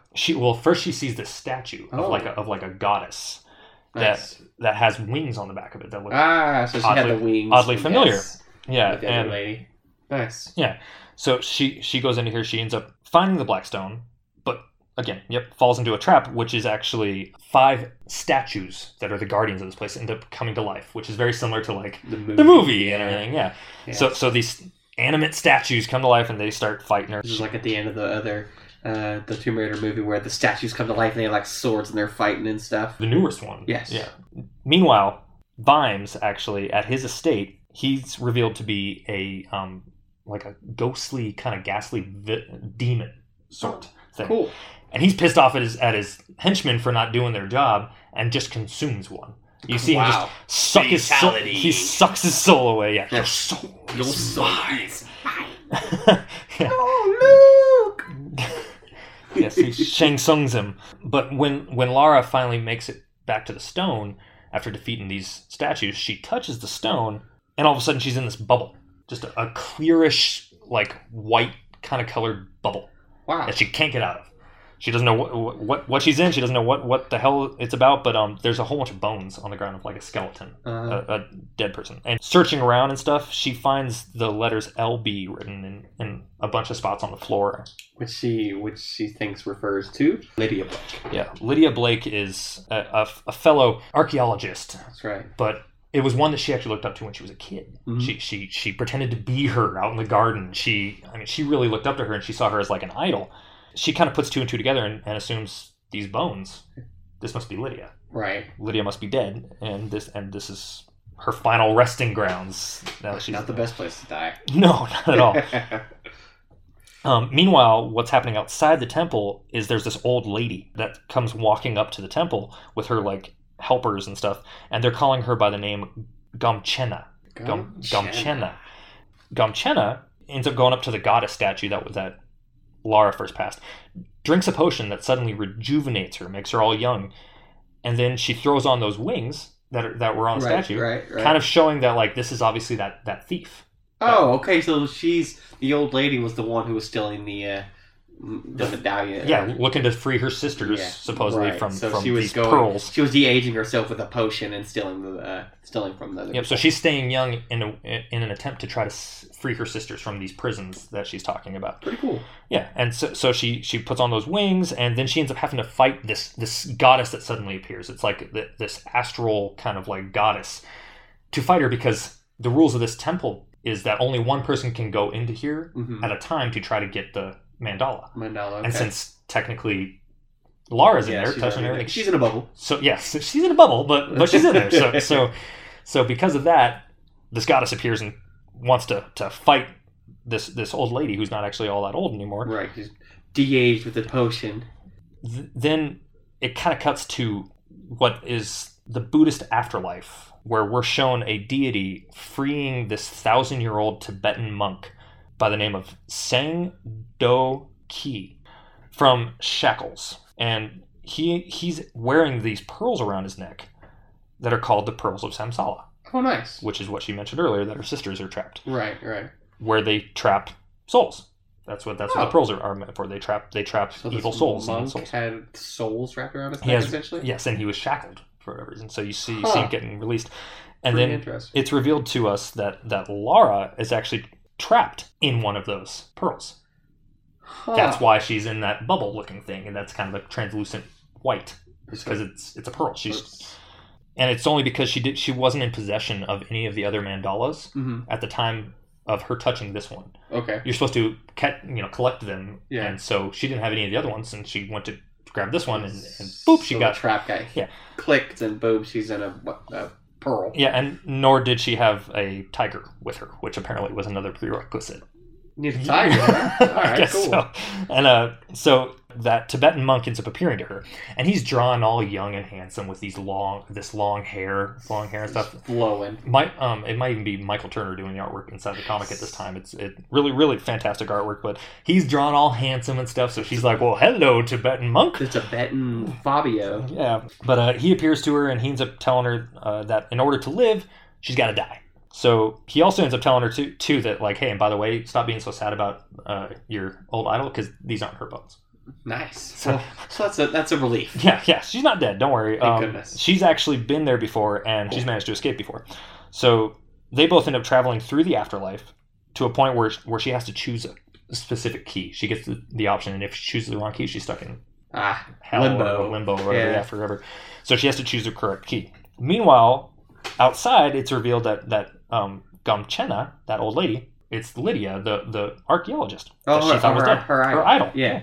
So she wants to free her sisters, who were actually trapped in the pearls Right. by Buddhist deities, and are called the Asura. They're demons that feed on human souls. Oh, okay. So what? And over time, she's become one as well. Okay. Yeah. Okay. And so Vimes, the guy who originally got her this job, the one Right, who hired right. her, his real name is Vyamasa, and he is the strongest of all the Asura, and the only one who's actually avoided imprisonment in these pearls. So, yeah, He's on the list. yeah. And so Lara ends up choosing the right key, Okay. and boop, right there exits the Boom. afterlife with Sang. So she actually got to exit with this monk that's been trapped forever. Her and him both. So she's in the pearl in the bubble, Mhm. but she picks the right key in the astro form, Yep. and boom, her and this monk pop out of the bubble. This like, handsome "Hello, monk, yeah. What's up? Yep. I did it. Yep, surprising everybody, she actually ends up choosing to go give the black mandala, because now she possesses it, Right. to Lydia. Yeah, because you can't trust the Lord anymore. No, God, no. Yeah, because he's a Dude, the demon. douche. Yeah, yeah, and obviously he's been alive this long. Obviously, he's been chowing down on souls, which we saw him do anyways. Yeah, he did the Shang Tsung and took his one of employers or one of his lackeys' And souls. also she felt bad for her idol, who Right. she spent so much of her time idolizing, and she was the inspiration for her for years. So she felt better with it in her hands, basically. Right. But obviously, that kind of pissed off Vyamasa, and Vyamasa, it ends with him vowing, "I'm gonna get you," Yeah. forever. So now she's actually friends with this Tibetan monk, and they're kind of hitting it off. Yeah, they're chilling on her boat. Yeah, they get to, now, it kind of cuts forward probably like a month or so, and they're chilling out on her yacht in this next story arc. And then Lord Vimes decides he wants to contact Laura, and Laura Gives her a call. Yeah, Laura doesn't want to talk to him, so he ends up attacking them. And they go out for a dive. They're just like, Yeah. well, we're gonna go diving. Let's have some fun together, and they end up getting attacked. Her yacht is always blown up. it's getting blown up. Get It's getting shot destroyed. up. Yep. Yeah. So her yacht gets shot at by a rocket sent from a helicopter. On the horizon comes this massive ship that is Vyamasa's or Vimes. Yes. She basically told him on the phone, "I don't want to work with demons. I don't work with demons," because he was Right. like, "Hey, you broke our contract," and she's Right. like, Well, yeah, but you're. "We didn't have a contract. I didn't know you were a demon when Yeah. we made this I contract. only make contracts with humans. Yeah, yeah. Thank you." So yeah, he comes up real pissed and unbelievably big ship. He ends up creating these serpent things to attack her and the Tibetan monk So guy. did the Sang. missile hit the boat Yeah, the from the yacht. helicopter? Yeah, hit the yeah, heli- hit the nice. yacht. Yeah, Freaking hell! And you yeah, know what? that yacht. I swear, Something- she just has to keep on getting new yachts. That's right. Well, she's got the money. Yeah, it's she's good that fine. she's filthy rich. So. Yeah. So they end up kind of having to fight for their lives. They're getting attacked by these eel things. They end up going into a cave. They're kind of fighting on land for a little bit, but still they find time to give a little smoochy smooch. Oh, of course they do. In the cave. They're Every fighting great- for their lives, but they're like, we're going to kiss. So Every great action movie, you need that. this might be our last moments. Yeah, let's make out real quick before we decide to take on the big bad guy. And it's a good thing they did. Yeah. Because at a very critical moment, one of the massive creatures, the Goes serpents, to attack Laura, and what happens? The monk jumps in the way and takes the hit. Yep. He taking the hit and taking the death. Laura has no luck with the boys. No, I know. She actually found a good dude who's not going to screw her over, and he's a Tibetan monk. Yeah, but he was collecting souls. They were having him collect souls of demons that collect souls. I guess. He was capturing them and putting them inside these. He's like a pearls. Ghostbuster. He's out Yes, here yeah. taking them and sucking them up. Wearing the outfit and everything. When she met him, he was wearing overalls and So stuff. he answers the call. Yeah, because who are you gonna call? Sang. That's it. Doesn't have the This same. doesn't work. No. But it's essentially. Tibetan monks. No. That's right. But that kind of ends that story arc. She's sad once again. She's lost her love, and now she has a one shot with Witchblade. Of course she does. And this is when, because of the success of the movie, we start noticing that the logo for Tomb Raider suddenly has changed to looking exactly like the movie Tomb Raider. Yes. Yeah. So, in the next story arc, Lara wakes up in the Netherworld and finds herself in the hands of a pharaoh she had raided his tomb years prior.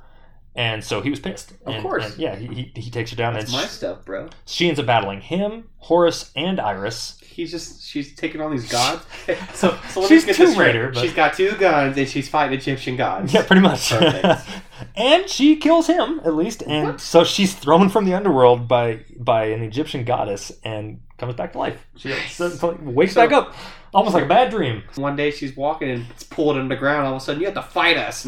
Or it's more like she goes to sleep and wakes up Ah, suddenly. And it's like teleported.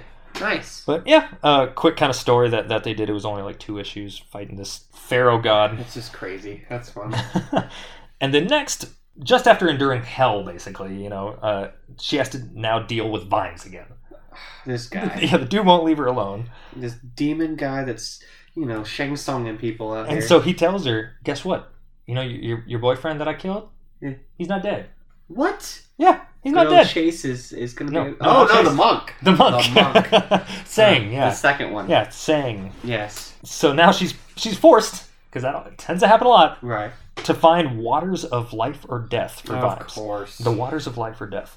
And so she travels to this Vatican prison to save this detained boy named Valet, who can actually help her find it. Ah, he knows the location of the water. Waters of life. He has a way of getting to it. So Okay. doing so and saving him, blah, blah, blah, she ends up fighting this big, intimidating dude who's named Sector, who's actually...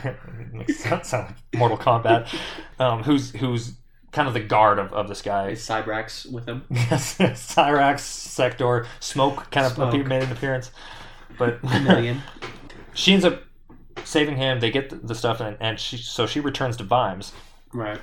But now she has to officially say goodbye to Sang because the guy has like deformed. He's not even the same Sang. He's like a zombie kind of? Vimes was lying practically. I mean, he didn't actually bring the dude back from the dead. He actually had died. And Of course. So she ends up using the water to kill Vyamasa. Oh, Once and for all. Oh. At least presumably. So using the water of life and death. So Right. she uses the water and kills Vyamasa. Goodbye, Vyamasa. And that was kind of a quick story, which leads us to just a single issue where she's looking for a Mayan treasure, and she frees an entire tribe from slavery. Great. One quick issue. She goes into this area. She is just looking for a Mayan treasure, but ends up kind of foiling a plot of slavery and frees a bunch of slaves. Well, that's awesome. Yeah. I mean, it is bad to have like a really quick story. Yeah, it's just a single issue. I mean, Wanted that. not everything has to be 6 issues. Nice. So now we jump into a storyline called Angel of Darkness. Oh, look, it ties into the video games. Yeah. That name should sound familiar. And I think the cover is like from the video game. It's like her with the guns pointing at the.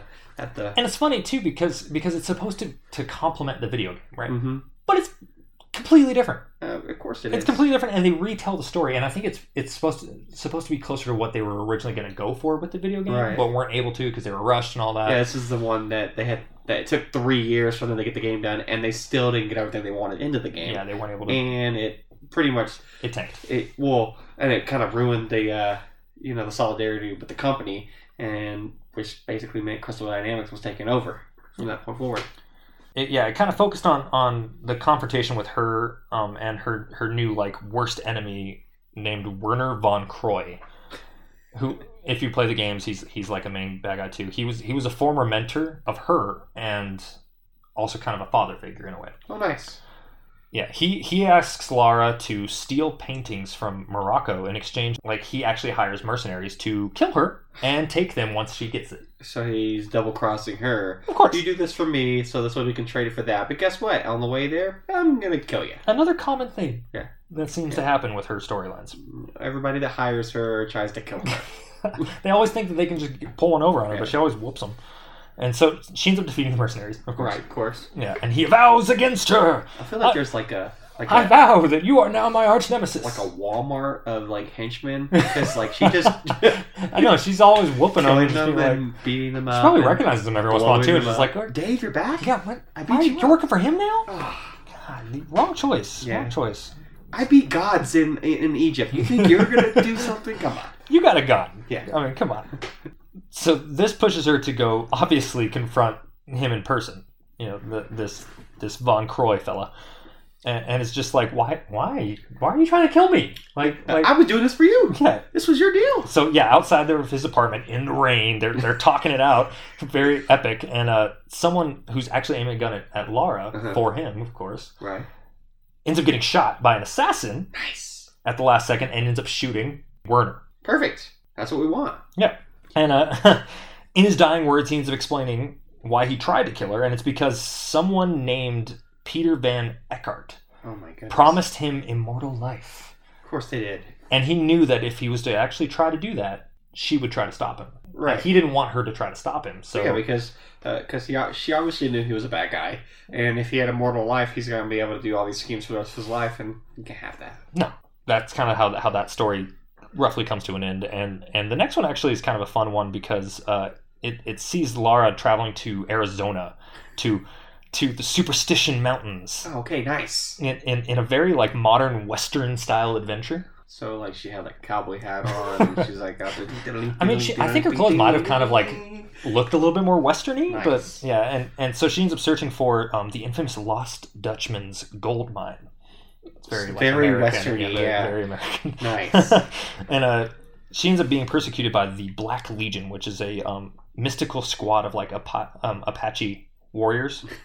They really from between the worlds. Yeah, they really went with this Western. They really did. Yeah, brought in all the Native American kind of stuff and everything, and so she's also racing against someone named Lady Jasmine, who's this deadly assassin that is also looking for the treasure. So who's gonna get to the cave first to find this treasure? So her contact and slash friend Joe, who kind of first helped her out when she went there. Her and him stop off at this shaman's place to get some supplies and this amulet before taking horseback to the mountain. They of course ride on horseback. It's because I like very Western. It's like we have to go to this cave to find this treasure before the assassin. Let's stop off at the shaman's real quick. Get some beef jerky and an amulet. Let's go. Nice. And the shaman's name even too is Abuela, which is like grandmother in Spanish. Yeah, that's great. Yeah. But anyways, they end up having to take camp at night, and they end up getting attacked for the first time. This is when the Black Legion actually is introduced in the comics. This like mystical group of Apache like descendants that kind of go between worlds, and they can change into animals. And so she ends up all of a sudden having this jaguar on top of her, and she fights this jaguar. That's awesome. Yeah, and kills the jaguar. Defeats it. So I feel like they're guarding this treasure. Like they don't want anybody getting into this treasure. That's why these the Native Americans are. And definitely that is the way that the story is written to have you leave. She doesn't. They don't want these people to get to this treasure. They obviously kind of protect this whole area. Right. Kind of watching from afar. Obviously, Lady Jasmine is kind of keeping an eye on Lara. She ends up capturing Lara after all of this is said and done, and leaves her to die in the desert heat. Kind of just like dumps her off in an area where she has no idea where she is, kind of leaves her to die. I'm assuming she doesn't go straight for the treasure after this. What a dummy. Right?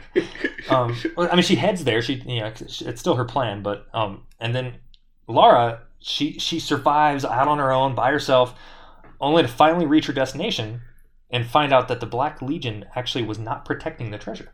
So as you're meant to believe. That's pretty. Instead, they were actually trying to keep people away so that they wouldn't wake up this thunder god.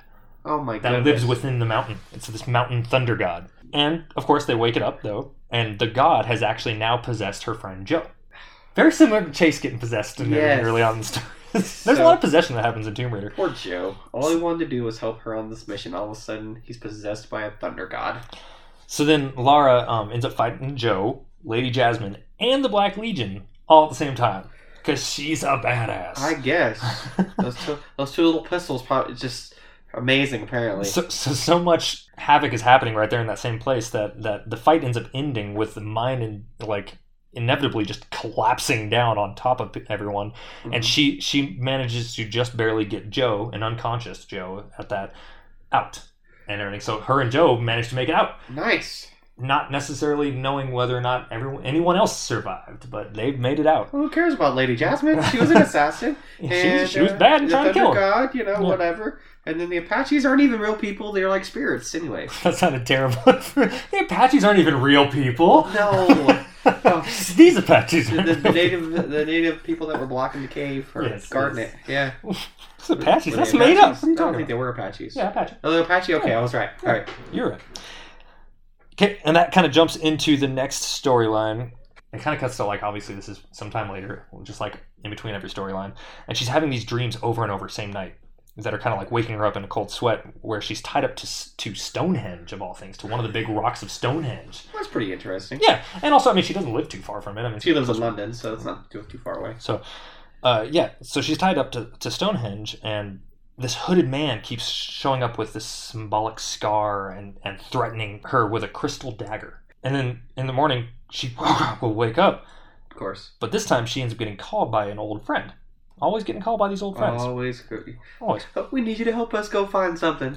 It's always what it is. And yep, she's asking to meet her at Stonehenge. Of course. And because it's Stonehenge, obviously, she's like, well, this is weird. I I was have to reading go. about I this, have yeah. to go now. This is crazy. Premonitions. So yeah, she must go, and this woman's name is Maddie. She ends up going there, and she meets Maddie, and Maddie introduces Laura to her assistants, two of them, a guy and a girl. They end up leading her underground to this place that was recently unearthed by Roadworks. Roadworks are doing a lot of work near Stonehenge, and people are even protesting outside. Like when Laura first walks in, she's kind of walking past all these Stonehenge protesters. is like a historical, site, so they don't need to be working around there anyways. Because of that, they wound up unearthing this like underground kind of area, and so she ends up giving Laura this blue stone with a symbol on it, and it's the same symbol that's that scar from her dreams. And so she's kind of holding it in her hand, and as soon as it touches her hand, it ends up breaking. Oh no! The stone breaks in her hands, and it reveals out comes a dagger. So the dagger. She has the crystal dagger now in her hands. hands. Oh my goodness! So And she's like, "What?" all this was in her head. But before she can even have time to react, she gets attacked from behind and knocked out. Of course. By some unknown assailant. It's knocked out a lot. Right? And you're almost kind of curious, like, was this her friend? Did her friend give this to her knowing that it would somehow crack in her hand and Right. knock her out afterwards? So she wakes up to a missing dagger. She doesn't have the dagger, of course. Somebody else took it now. And one of the assistants is stabbed on the floor. The girl. Oh no! She's laying there dead, So it looks like Laura stabbed her. right? But she doesn't have the weapon. Right. Well, she did But there is a stab wound. yeah. Yep, and the police end up kind of showing up, but she can't find Maddie or the other assistant. I was hired. I swear. Yeah. I didn't go. She has to kind of explain this all to like this inspector dude, because they arrive and they kind of question her, Yeah. and they tell her, "Don't leave the country. Oh, yeah. don't do that." Yeah. So now it cuts to this protester who's been out there kind of this whole time, kind of like Stonehenge, Stonehenge. leaving and going home. Of course. And when they get home, inside the home is the other assistant, Oh, whose name is Trevor, and he confirms with the girl that he wasn't seen, and she's like, "Yeah, no, nobody saw you. Don't worry. Perfect. Nobody saw you leaving." Yeah. From Stonehenge, because that's the report that the police kept getting. Nobody Right. saw anybody leave, so where's the killer? It must be Laura, where's the killer? Laura, what's going Yeah. on? So he's happy, obviously, knowing that he got away, without anyone seeing. And good old Trev kills her Oh, kills that no. girl. And reveals kind of out loud that that's 2 out of 5 sacrifices now that he's gonna commit. That he plans to commit, because now with this blade and sacrifices, he needs 5 to become a god. So he killed the other chick, then left Laura to take the blame. Yep. And then planning to probably at some point later kill Lara as well. Right. And now he killed this one. So he's 2 down, 3 to go. Yep. Meanwhile, Lara's taking a nice shower at course she her hotel. Yeah, Taking a hotel shower. That's right. And she ends up coming out. She sees on the news about the other death, the Yes. girl in the apartment. It's just like when in the movie where she just drops the towel and you just see her booty in the movie. I mean, you would hope, because it's comic books too, and comic books are always drawn really nice. But Yes. So she ends up getting called by Maddie, of all people. After she sees this other death on the news, she's like, "Oh, what the hell? There's another Yeah. death." And so Maddie calls her up and has her meet at a secret location. I'd be like, heck no, Maddie. You see what happened last time? I got I'm not knocked meeting out. you I got again. framed for a murder. See, but Maddie seems scared. She's like, "We need to meet up, because like terrible things are going to happen and everything." And I think it's my other assistant, Trevor. And Yes. so they end up meeting up at the secret location, but Trevor ends up there, of course. So Yeah. Trevor's got to kill these people. Yeah, he ends up attacking her Right. and kills Maddie. No. If Maddie would just not call Laura, maybe this would never Maybe if happen. Maddie would have just left the country. Yeah. So yeah, Lara fights back, and despite her 9mm, being outgunned by magic, Yes. of all things, she still succeeds. Of course she does. And she defeats this druidic cult, because you find out that he's part of this druidic cult. Oh, And nice. It's a big druidic cult, and unfortunately, though, it's right after he gets his 5th kill. Because he was going to have her be the last one. Yes. Because he'd already killed someone else, too, like, off camera. But Right. he was going to kill Lara as, like, his final kill. Wahaha. And he's having a hard time getting her. Of So he's like, well, of screw it. course. So he just kills one of his own, like, women that's part of his One cult. of the druid cults, yeah. And, he's like, I finally got it. And he's starting to gain power. Nice. Oh, because he said he was going to become a god, right? Yeah. Yes. But then she, obviously, like I said, defeats him, Caps him. brings him down, and gets the knife away from him. Of course. Kind of officially ending it so he doesn't get that power. Does that mean Laura's like, She becomes, no, because she's not the one who did the I sacrifice. know. That would have been funny. That Though. would She, be like, awesome. whoever has the knife now is just like a god. Because I'm assuming that the kills gave the knife more power each time he killed somebody with it, and that's what made him turn it into a god. So I'm assuming Laura gets the knife. Yeah, now Laura's got Yeah, it. exactly. But what? Just But- end it with, I stopped the bad guy. Yay. Yeah, and he gets arrested. And he goes to prison for the rest of his life. Perfect. Yeah, nice, wrapped up The ending. way we go. It's always how it goes. A nice ribbon. And so the next storyline is just another one of those single issue ones where she's like fighting this orb of energy. She's saved seemingly by Chase Carver. Yeah. Can't definitely be Chase. He's dead. Yeah, he's dead. Yeah, And dead. in the end, it just ends up being a trick of the mind, but it makes her end up kind of really realizing that she Love. truly loved him. Yeah. She really loved the guy. Poor Chase gets he gets killed in a And only now she finds in out. a gas. Gas Yeah. kills him, and So, this woman who's never allowed to vacation. she's on constant vacation. What are we But every time she's on vacation, she gets interrupted, gets attacked. I think her kind of vacation would be sitting at home in like sweats, eating like junk food, watching like really trashy. Well, no, she tries to vacation. She tries hard to vacation. So even this most recent time, she's on vacation. She's trying in Hawaii. because she can go to all the exotic places in the world. She chooses Hawaii. Yeah. Well, maybe that's like the one place, because she's been to all these amazing exotic places. She's like, you know what, Hawaii, nothing, no artifact thing or anything ever happens in Hawaii. I'm going there. Maybe I'll be safe for once. But no. Or like she could like put on Legends of the Hidden Temple or something. How did I even end up here? Yeah, exactly. So, an old friend of her dad, actually, named Bradley Allgood, ends up contacting her. And remember that name, because that name, Bradley Allgood. It ain't gonna be all It good. ain't gonna be all good. He contacts her and asks her to find an artifact that belongs to this Aboriginal tribe. Nice. Yeah, and he wants her to return it to their descendants. Mm-hmm. And it's called the Walking Spirit. And she's like, well, I mean, okay, if I'm returning it to the spirits, you don't even want it. I'm not supposed to bring it back to you. I'm return it to the descendants. I'll do it. Perfect. So she ends up following the clues from its last known location in New Zealand. So she has to leave Hawaii, go to New Zealand to get this. That's not too far of a travel, at least. I mean, they're not too but far. she was on her chill pill. She doesn't get to. I told you, she is not allowed to vacation. I told you she should sit at home in sweats, eat junk food, Ice cream, watch crappy movies. She still get contacts. Turn that phone on off. silent. Yeah, Jesus. exactly. So eventually she finds it, and is dun dun dun double crossed. Of course. Like who didn't see that coming? By Bradley, of course. Bradley's right hand man, Hollister, who was kind of with her on this adventure. Right. As soon as she gets it, yoink, grabs it and starts course. pop pop pop pop pop. Of Big gunfire ensues, and Laura ends up jumping down a ravine to try to avoid all this gunfire. She gets hurt bad. Of course she does. I mean, broken. she can't fly. Yeah. Her guns aren't gonna like wave them and start flying. Yeah. So now she's off and hurt down this ravine, fending for herself. Yeah. While Brad ends up getting the relic, and he forces one of the descendants to perform the ritual that he wants performed by taking him and his son and forcing him to do it, or the son gets it, Oh, no. Yeah. But at the last minute, Bradley Allgood, is betrayed by his own son last second, and then Laura jumps in and sees his son becoming all powerful and stuff from this ritual from the Aborigines. Yeah, and she just caps him. Kills Bradley's son. I mean, that stops him from becoming all powerful if he's dead. Yeah, boom, shoots and kills, and she ends up getting the artifact back, gives it to the descendants who were doing the ritual. Right. All is good. Nice. All good, all's good. Nice. And of course, what does Bradley do? He vows that she is now his arch nemesis. The end of this arc reminds me a lot of the Kang with the babies. I just give the baby back and we're all good. We're all good. We're all good. Yeah, and that kind of reminds me of Cyclops, like we mentioned earlier too, just sliding in and just looking up and pow, not even thinking. Well, at least in this comic though, she's kind of like watching stuff transpire from another room. She's like looking through the window, and then when she sees like the sun starting to like become powerful, she just jumps through the window, comes in, and you gotta figure like she's hurt, and so she really doesn't have many options. She has to do something quick, and so she kills him. So of course Bradley now sees her as an arch nemesis because she killed his son.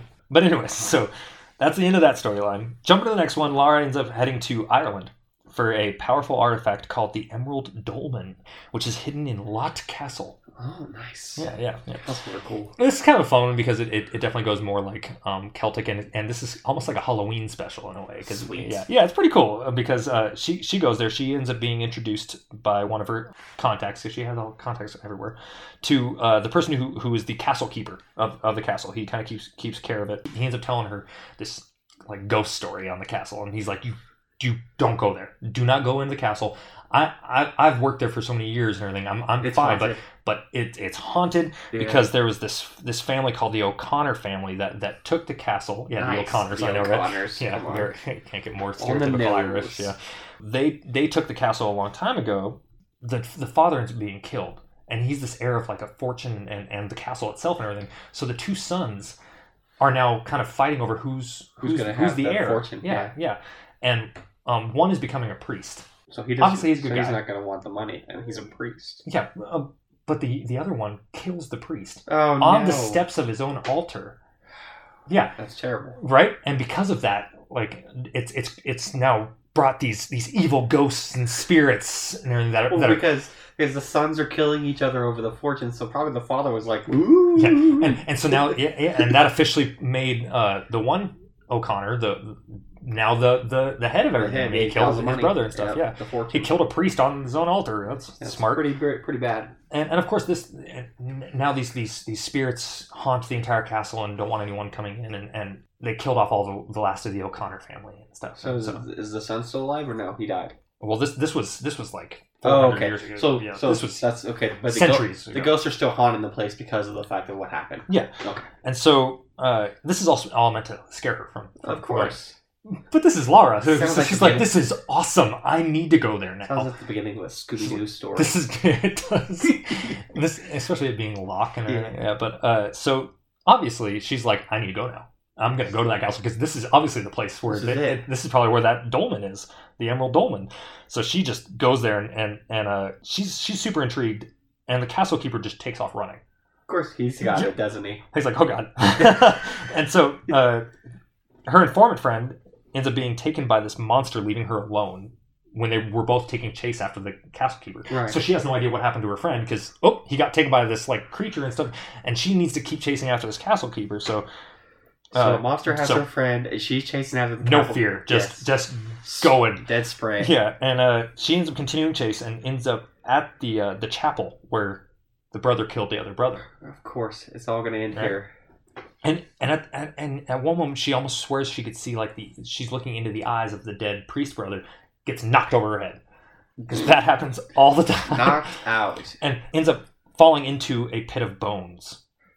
She climbs out, seeing her friend that she had no idea where he ended up going. The monster took, yes, suspended in midair, dead. Oh god, floating in the air with spirits circling him. Screaming, "Let me out! Oh no! Let me out!" This is awesome. Yeah, that wasn't cool. And so this little girl ends up kind of showing, like peeking around the corner, and shows that Lara that she's there and beckons for her to follow. And she's like, "There's a human girl here," because it doesn't match the spirits and stuff. Like this is actually a real person. So she starts kind of chasing after the girl. She gets up out of the bone pit, and she's chasing this little girl. And she follows her, and she leads her to the dolmen. The Emerald Dolmen. Oh, nice. That she was looking after. Yeah, the artifact she was looking for. So the dolmen was at the castle, the cathedral. Oh, I thought it was at the cathedral. No, the altar. The altar is at the castle. Oh, okay. It's all combined. One big thing. Yeah. So Sheen's up there. She gets the dolmen, and then the castle keeper appears, and it's this old dude with beard and stuff. The guy, the one she was chasing. Yeah, the one who she was chasing. Right. He ends up there and tries to get the dolmen from her, and she whoops Whoops his ass. Of course, old man. Yeah. Just beats him. Laura just all youthful and stuff is kind of fun too. Yeah. And, yeah. Whoops his butt. Yeah. So she turns around and goes to like run with the dolman and ends up right into O'Connor himself. I thought they were all dead. Right. Oh, it's the spirit. Ooh. But still alive centuries What? later. He has like a physical body. So he's like immortal? Kind of, but he's like super old and Nice. dead almost, but That's like awesome. somehow still being kept alive. And he gets the dolman from her. Yeah. And gives his castle keeper the little girl to torture. Wow. Yeah, It's because dark. it's even later revealed too that this guy, I mean, the reason why for the ghosts and all that and everything, he was torturous. When he took over the whole place, he was torturing his own people that worked at the castle. He was torturing their families. So that was the souls. He had a dungeon down below that he was just... Those were the souls of those people. They wanted to escape the castle, Yeah. but they were stuck there because they were being tortured. They weren't by allowed this to... man. Yeah. They Oh, they cool. had unfinished business. Pretty They were smart. keeping him alive. Yeah. So find out that one, like this one spirit that was yelling, "Let me out," attacks anybody who has the dolman. And so it starts attacking O'Connor even. Yeah. Well, good. And so Lara gets it. He's a bastard anyways. He killed his own brother. She understands, and so she ends up getting the dolman Gives it them. and just gives it to the spirit. Nice. She's like, "You want it back? Take Obviously, it, yes. it's yours." Right. And so you find out that the spirit was actually the original owners of the castle, the people who had it before and owned that dolman. So when the O'Connors took it and took that dolman out of its resting place and had it as like their own special artifact, it pissed off the spirits and brought them Right. back from the dead. Right. And also the terrible things that they did in that house. Of course, it was a monster movie. Yeah, so now peaceful now. It has its item back and everything. Right. It's almost like a episode of Supernatural. Yeah. All the ghosts can now rest and everyone kind of leaves. Yeah. Ah. And so she solved this mystery in Ireland that she just went there to get an artifact. But hey, The whole time, all I could picture was Laura on the cover wearing a kilt with it blowing up like Marilyn Monroe.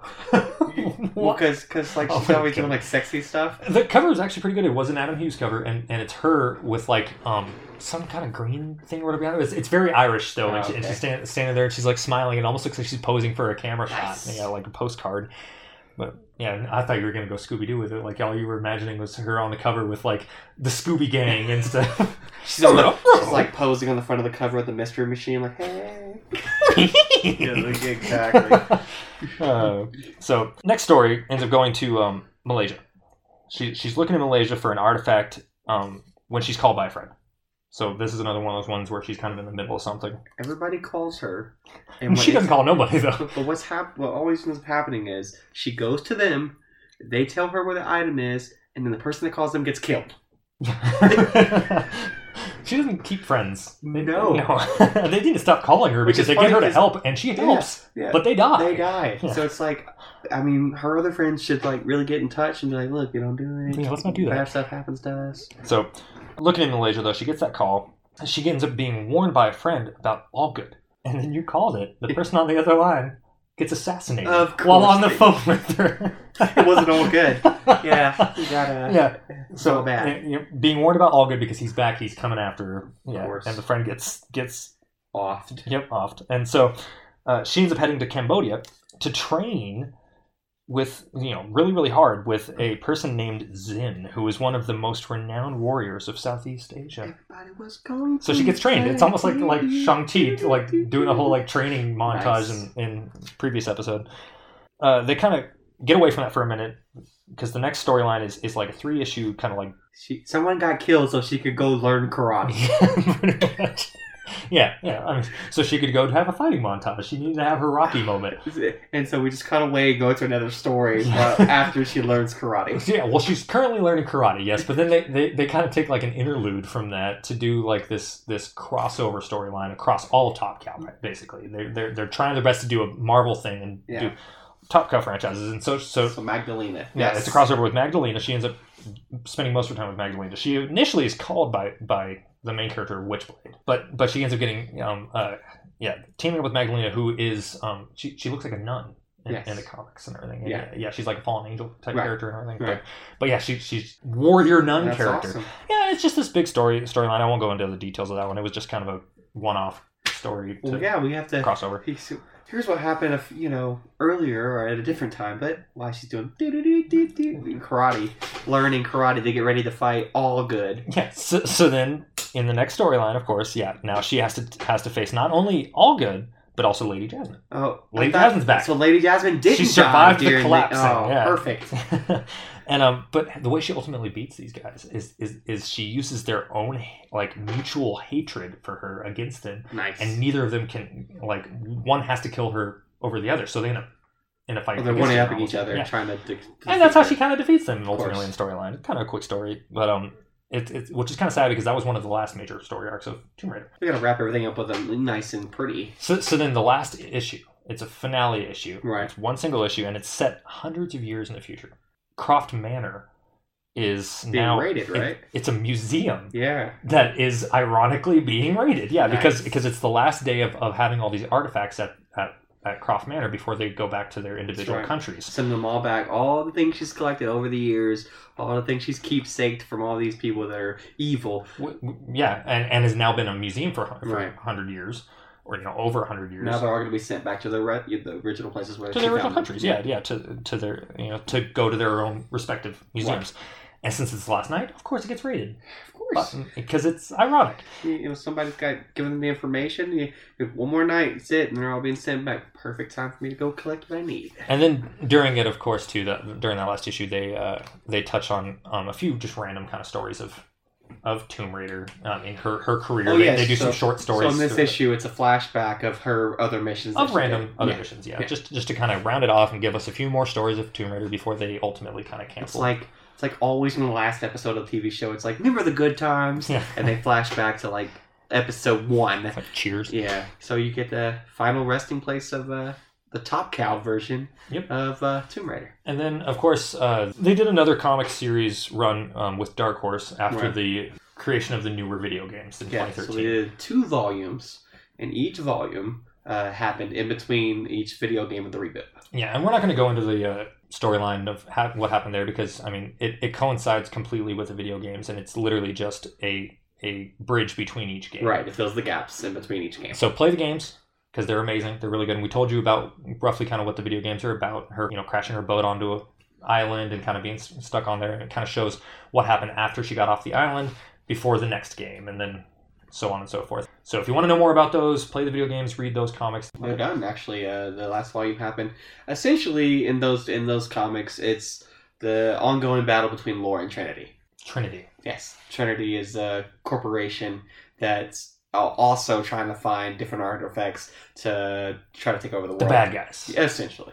But ultimately, that is the history of Lara Croft in the comics. Of course, it started all off in the video games, and then they wanted to show you more of her and her stories and her life outside of the video games, and that's why we got the comics.